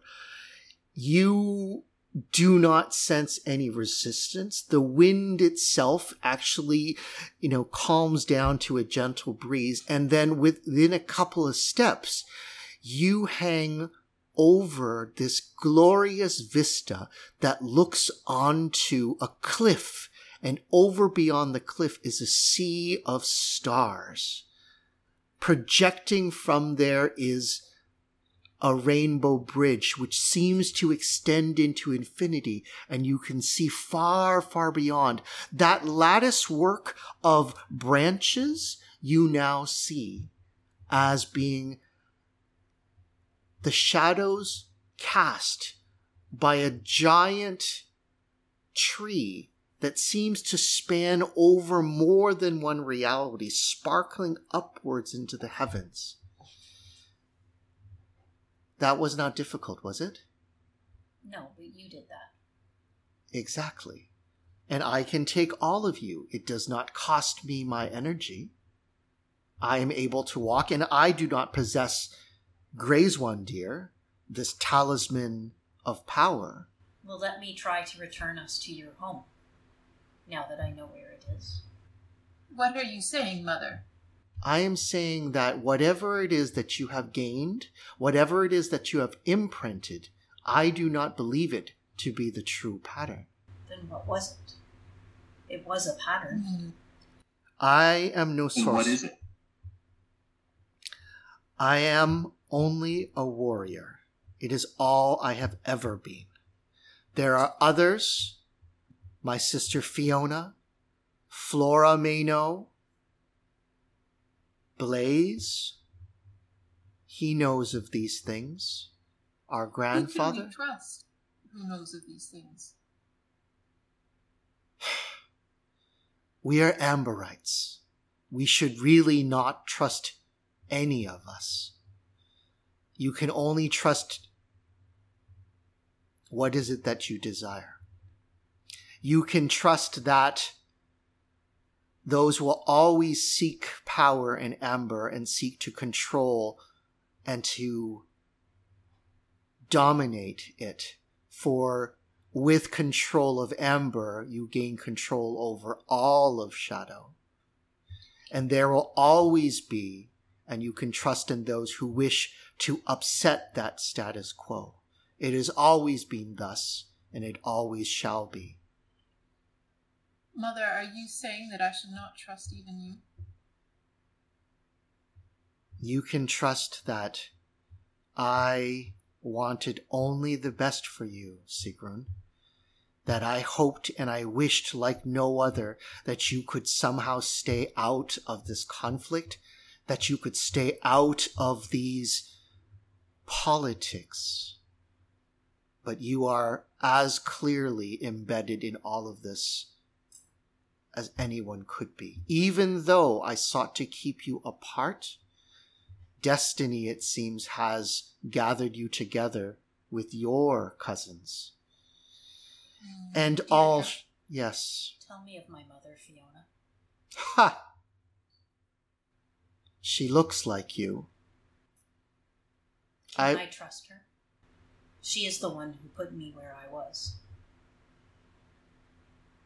She was responding to Eric's command, and she did not feel that she could offer significant rationale or resistance. But Fiona has always been of her own mind. No one commands Fiona but Fiona. Surely you understand this. I understand this. Can you send me to her? And what of Corwin? Why do you fear him so? Why is he so strong? Corwin, once, before all of this, was the best of us. And that's not saying much. He was perhaps the least flawed, the most noble. But as all things inevitably are, when it comes to Amber, all our heads get twisted. And he, of course, hates Eric. Eric has that which Corwin believes should be his. But Corwin is so without leverage. So he will fight the good fight, and perhaps for a time, with guile, he may gain the upper hand. But he is working always uphill. Eric has his cronies, and they all stand with him. And they will want you to swear allegiance as well. So I bow to none but you. I am not your ruler. In me there is only danger. If I were you, I would run far, far away from this place. But the reality is that you cannot hide forever. At some point you must emerge into the light, and you must seek out that which is your own. I am sorry. I hope... Tycho, you asked, what is it that I can do about the pattern? I just wanted to know what does that even mean, saying that we didn't walk the pattern in the right way? Again, I am but a warrior. My views on such metaphysics are simple. But there before you, and she points to this tree, that is both the center of things and the point furthest away from Amber as it is possible to be, without becoming full circle. Perhaps there you might find the answers you seek. She's pointing at a tree? Yggdrasil, sorry. So, she walked you guys through shadow to this area, which almost overlooks this sort of precipice in this area. The rainbow bridge, which kind of, pierces through the sky and, seems to project over this area of this almost mythical tree that seems to have branches that flow into other areas of reality. Mm-hmm.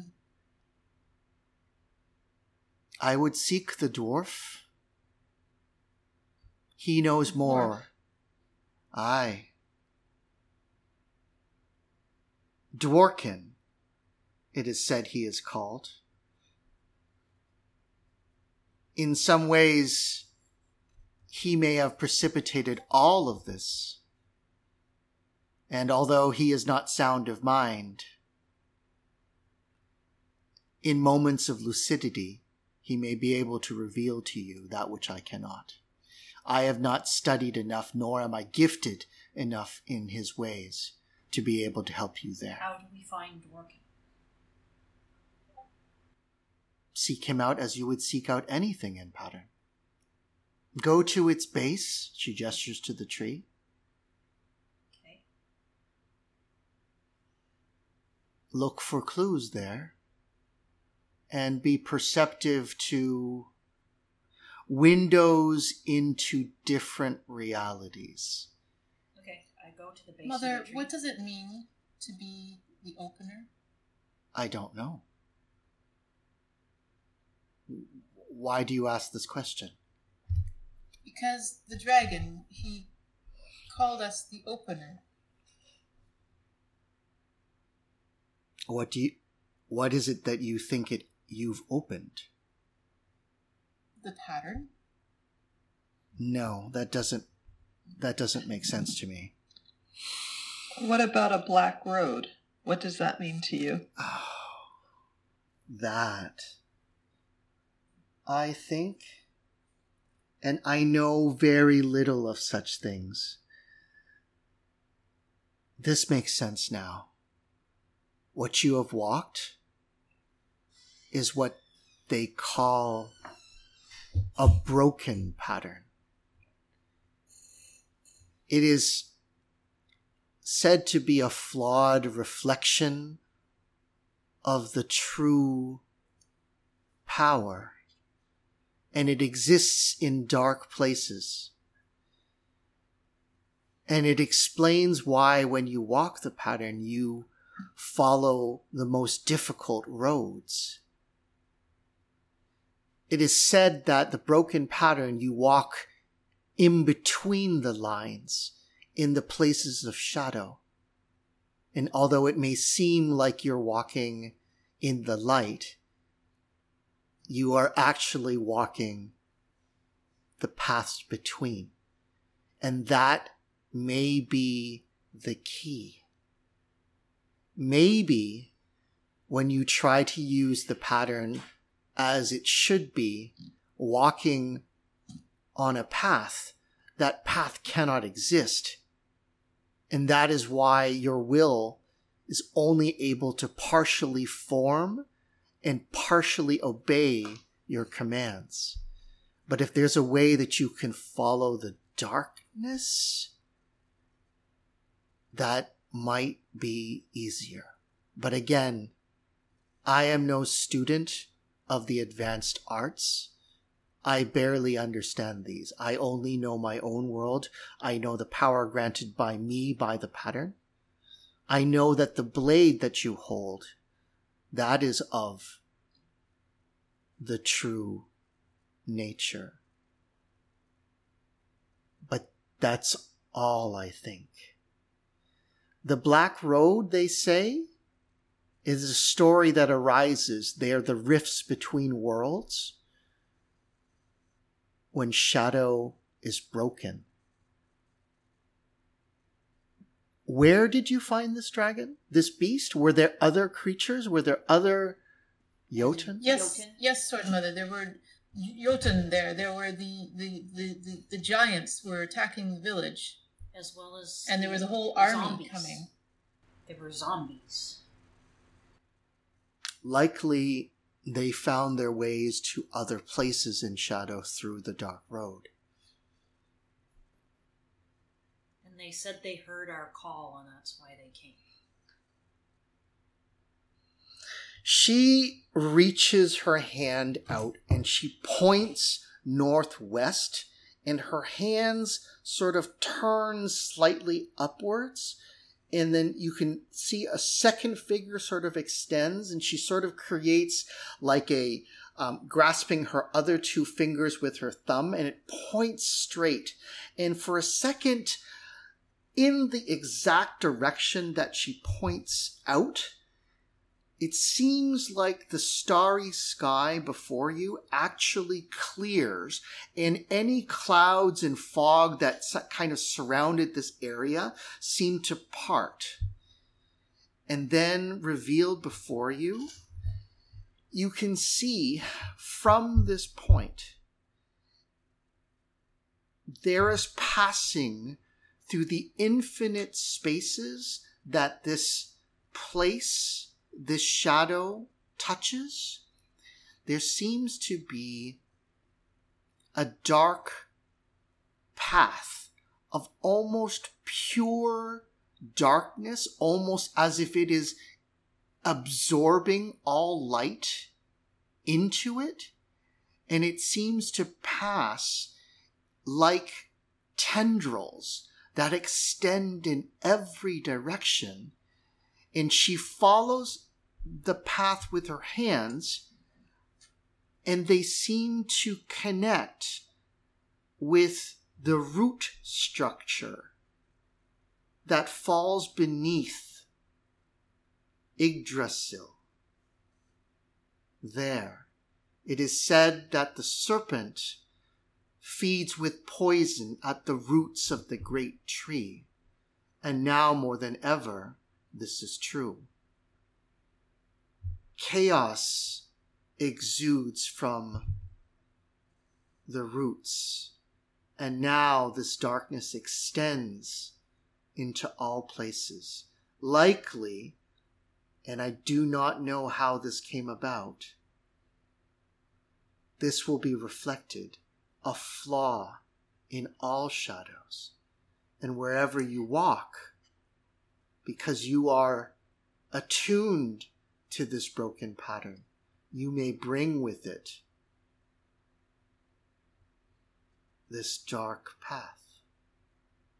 Mother, the rider of the dragon, he said something to me.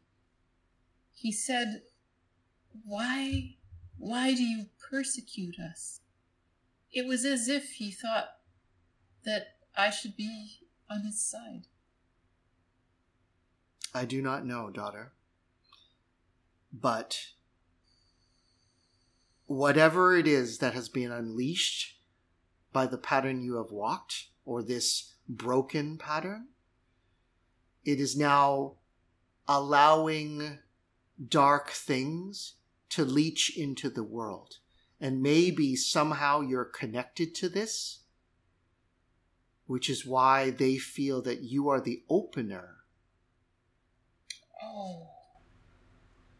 So you're saying we... Perhaps it has to do with our so-called escape from the little Flora's little zoo.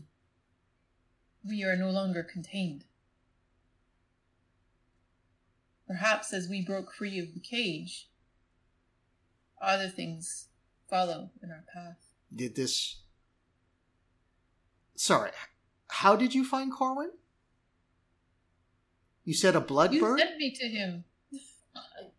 We were given a trump raven card. Came with a trump card of Benedict. Of Benedict. But when we traveled to Benedict, it was not... But it was not Benedict when we traveled there. It was a shadow? It was a Truly. shadow. He had yellow blood. Sorry, daughter, I did not mean to confuse. Yes, I sent you to Corwin via Trump. God, this is... The raven was sent to us by Corwin.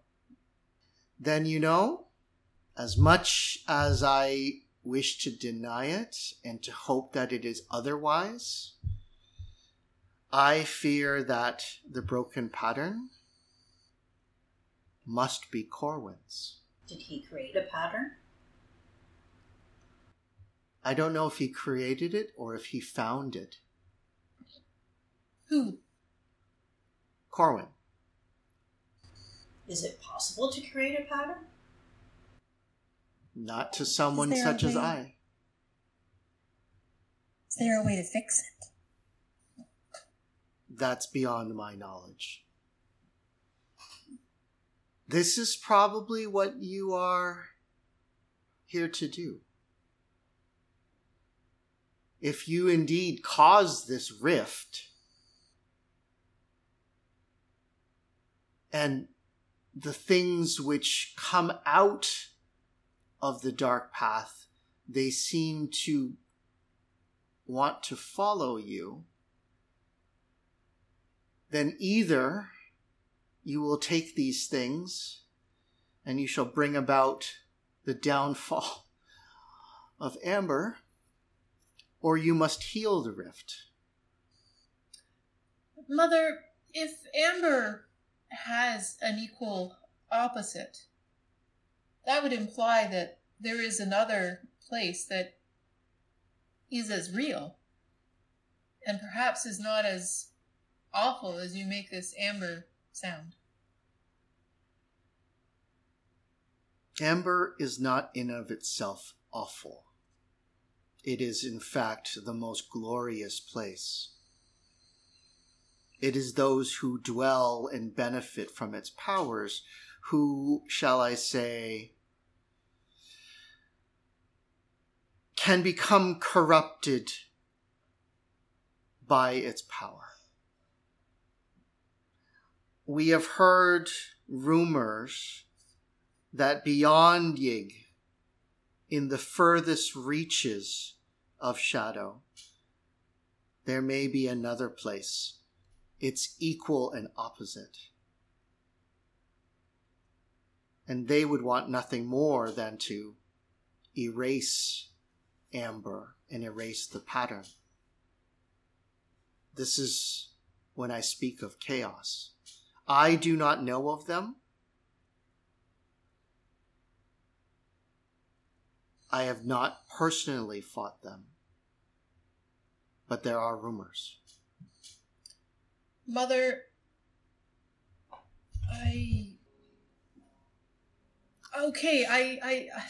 it's just that I wanted to get to Amber so bad since I know it exists, and it's like life itself. It calls to you. I cannot abide these living in this shadow.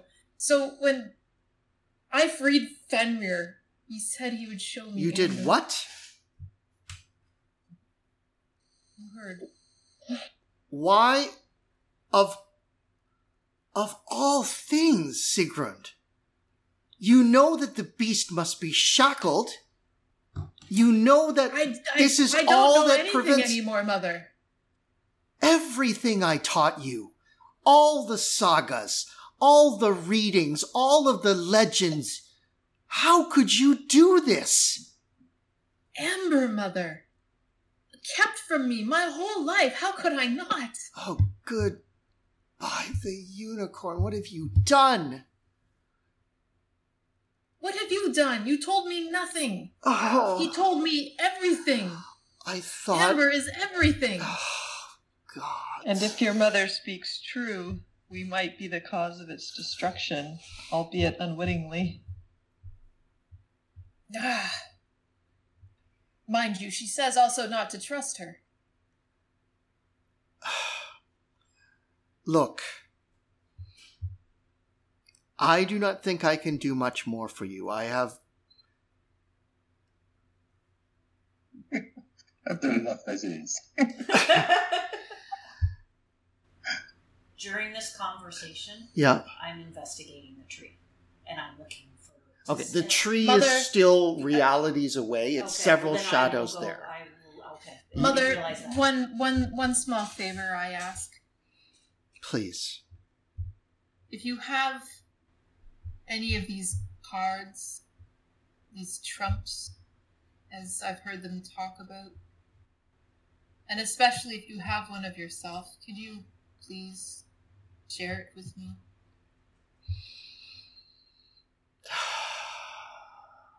It is a great thing you ask, but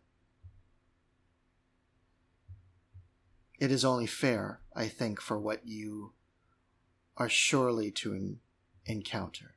She reaches in, she pulls out from her deck, and she gives you a card that is drawn with her image on it. Thank you, Mother. I hope you will not abuse this trust. No, Mother. Very well. You need to be honest with me. You need to tell me everything that I need to know. What is your intent, all of you? What is your next step? We were seeking Amber. Yes, I would like to find my mother. She has a lot of answers to give. And to be fair, we were trying to figure out a way to... what we should do to approach our erstwhile kin. The ones that have imprisoned us and have kept us off balance and without any knowledge of what is going on. And I look pointedly at Deidre, since she clearly didn't tell her own daughter very much. I think on some levels, things should be quite simple. There is the existing reign, Eric, and those who ally with him, those who, at least in their attitudes and behaviors, seem to side with Eric. And Eric sits very uncomfortably on the throne. He fears those such as Corwin who may have a more legitimate claim. But he controls the royal ways into Amber. He has the royal navy. All the ways into Amber will be watched and monitored, and he will seek nothing more than to find you and to secure proof of your loyalty. And if you are unwilling to give it, punishment, capture, or exile. Does he know we have escaped? He will know now. Flora absolutely would tell him. And I'm sure you are on everyone's watch list. Then there are those who operate to oppose Eric. Corwin, maybe Blaze, maybe Fiona, maybe even Kane. I don't know. I think you should seek them out on your terms. Don't let them determine the battlefield and decide for yourself where your allegiances lie. I do not think that if you declared your allegiance for Amber, even though that resides with Eric, that is in of itself a bad thing. That would perhaps allow you to claim your true birthright, walk the actual pattern, and then you will be princes and princesses with all the rights that has.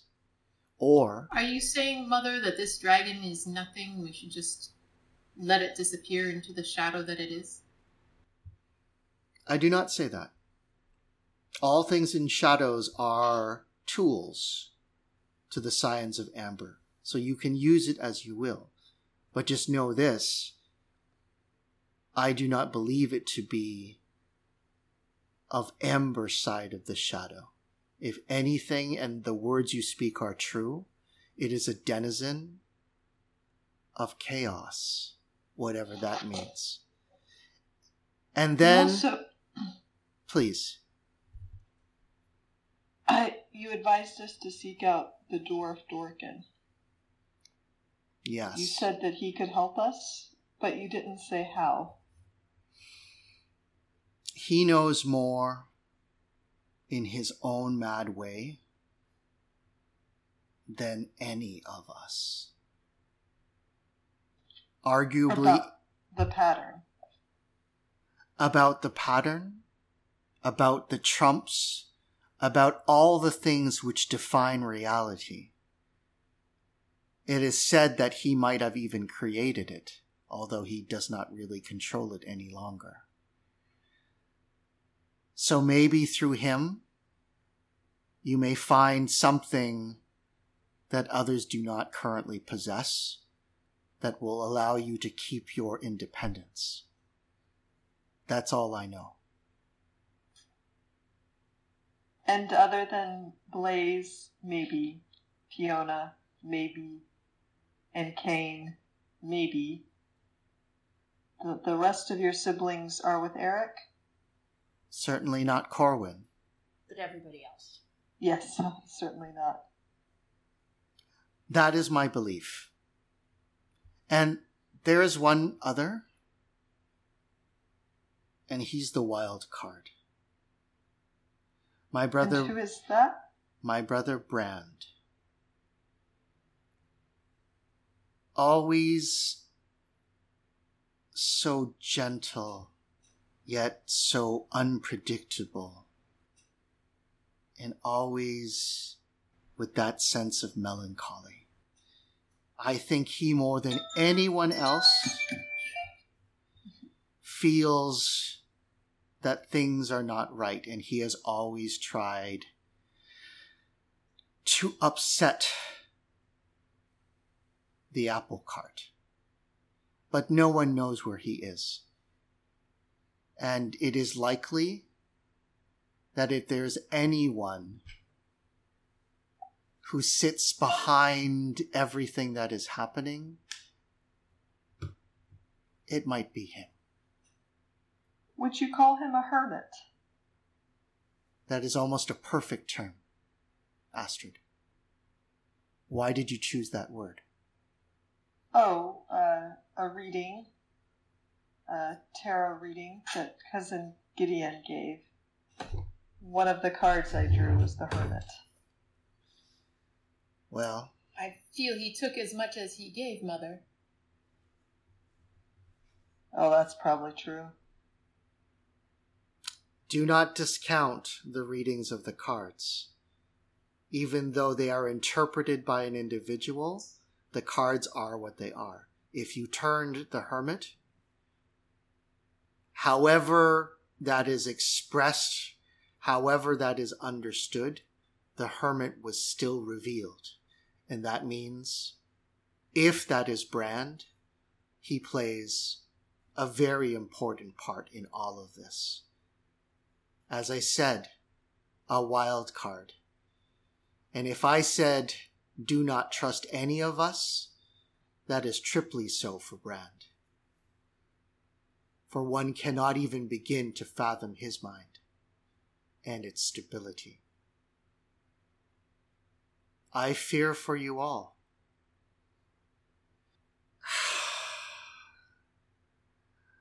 I have only managed to navigate these times because of my neutrality.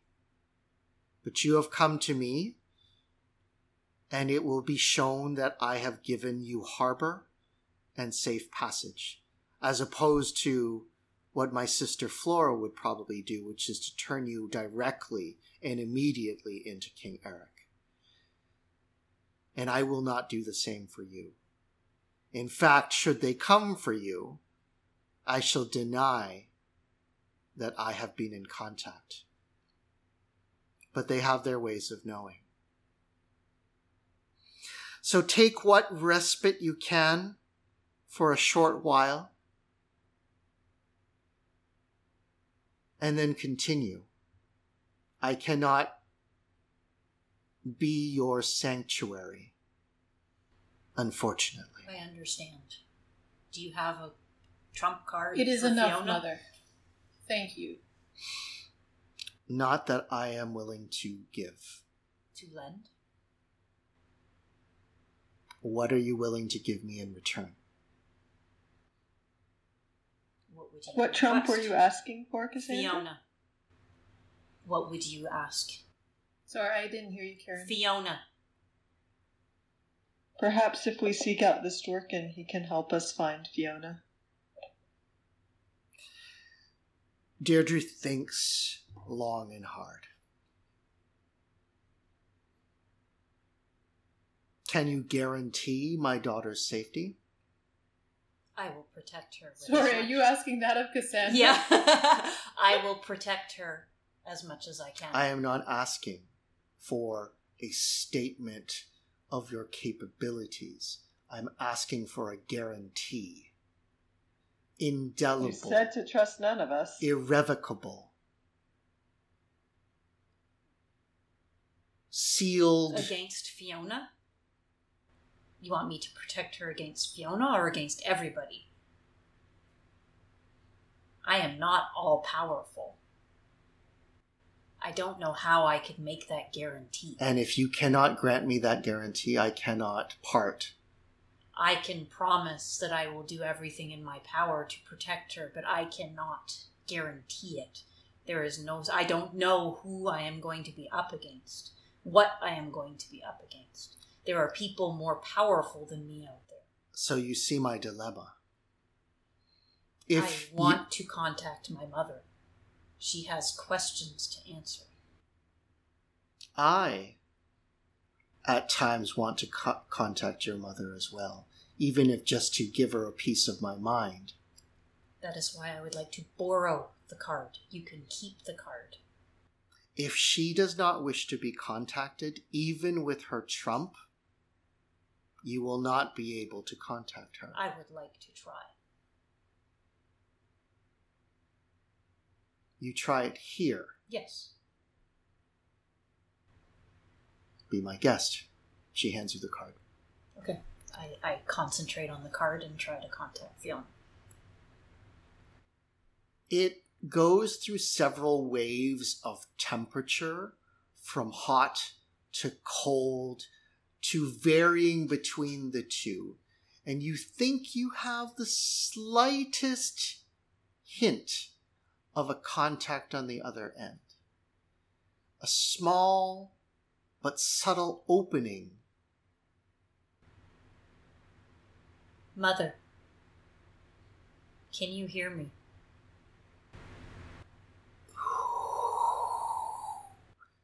Sorry, just so you can't hear that, I was like whispering who, because you probably didn't do that. It's Cassandra. I need to speak with you. Come to me. Can I walk through the card? Or can I extend my hand? You extend your hand. A cold, ghostly chill envelops your living hand. And this wave of almost frozen ice begins crawling up your hand. And it starts moving past your fingers, down your wrists, up your arms, and into your forearm. It has this crisp, and you sense like, it's not an iciness, it's just that your hand grows colder and colder and colder. You make connection with something hard and grasping at the other end. And it pulls you almost like a bony hand, just pulling at your living flesh as the sense of ice begins to trail up your arm and into your shoulder. What do you do? I walk through. And Cassandra's gone. The trump card... Whoa, she's just gone? Falls to the ground and clatters, digs itself into the snow. And that's where we're ending for today. Wow, that was cool. Okay, guys. Sandra, you can't just disappear like that and protect me at the same time, you know. That's true. But I didn't promise to protect you. I said I can't guarantee your protection. Okay, guys. We'll talk to you in another month. Good. Yeah, sounds great. Thanks. All right, thank you. See ya. Bye, everyone. Bye. Bye.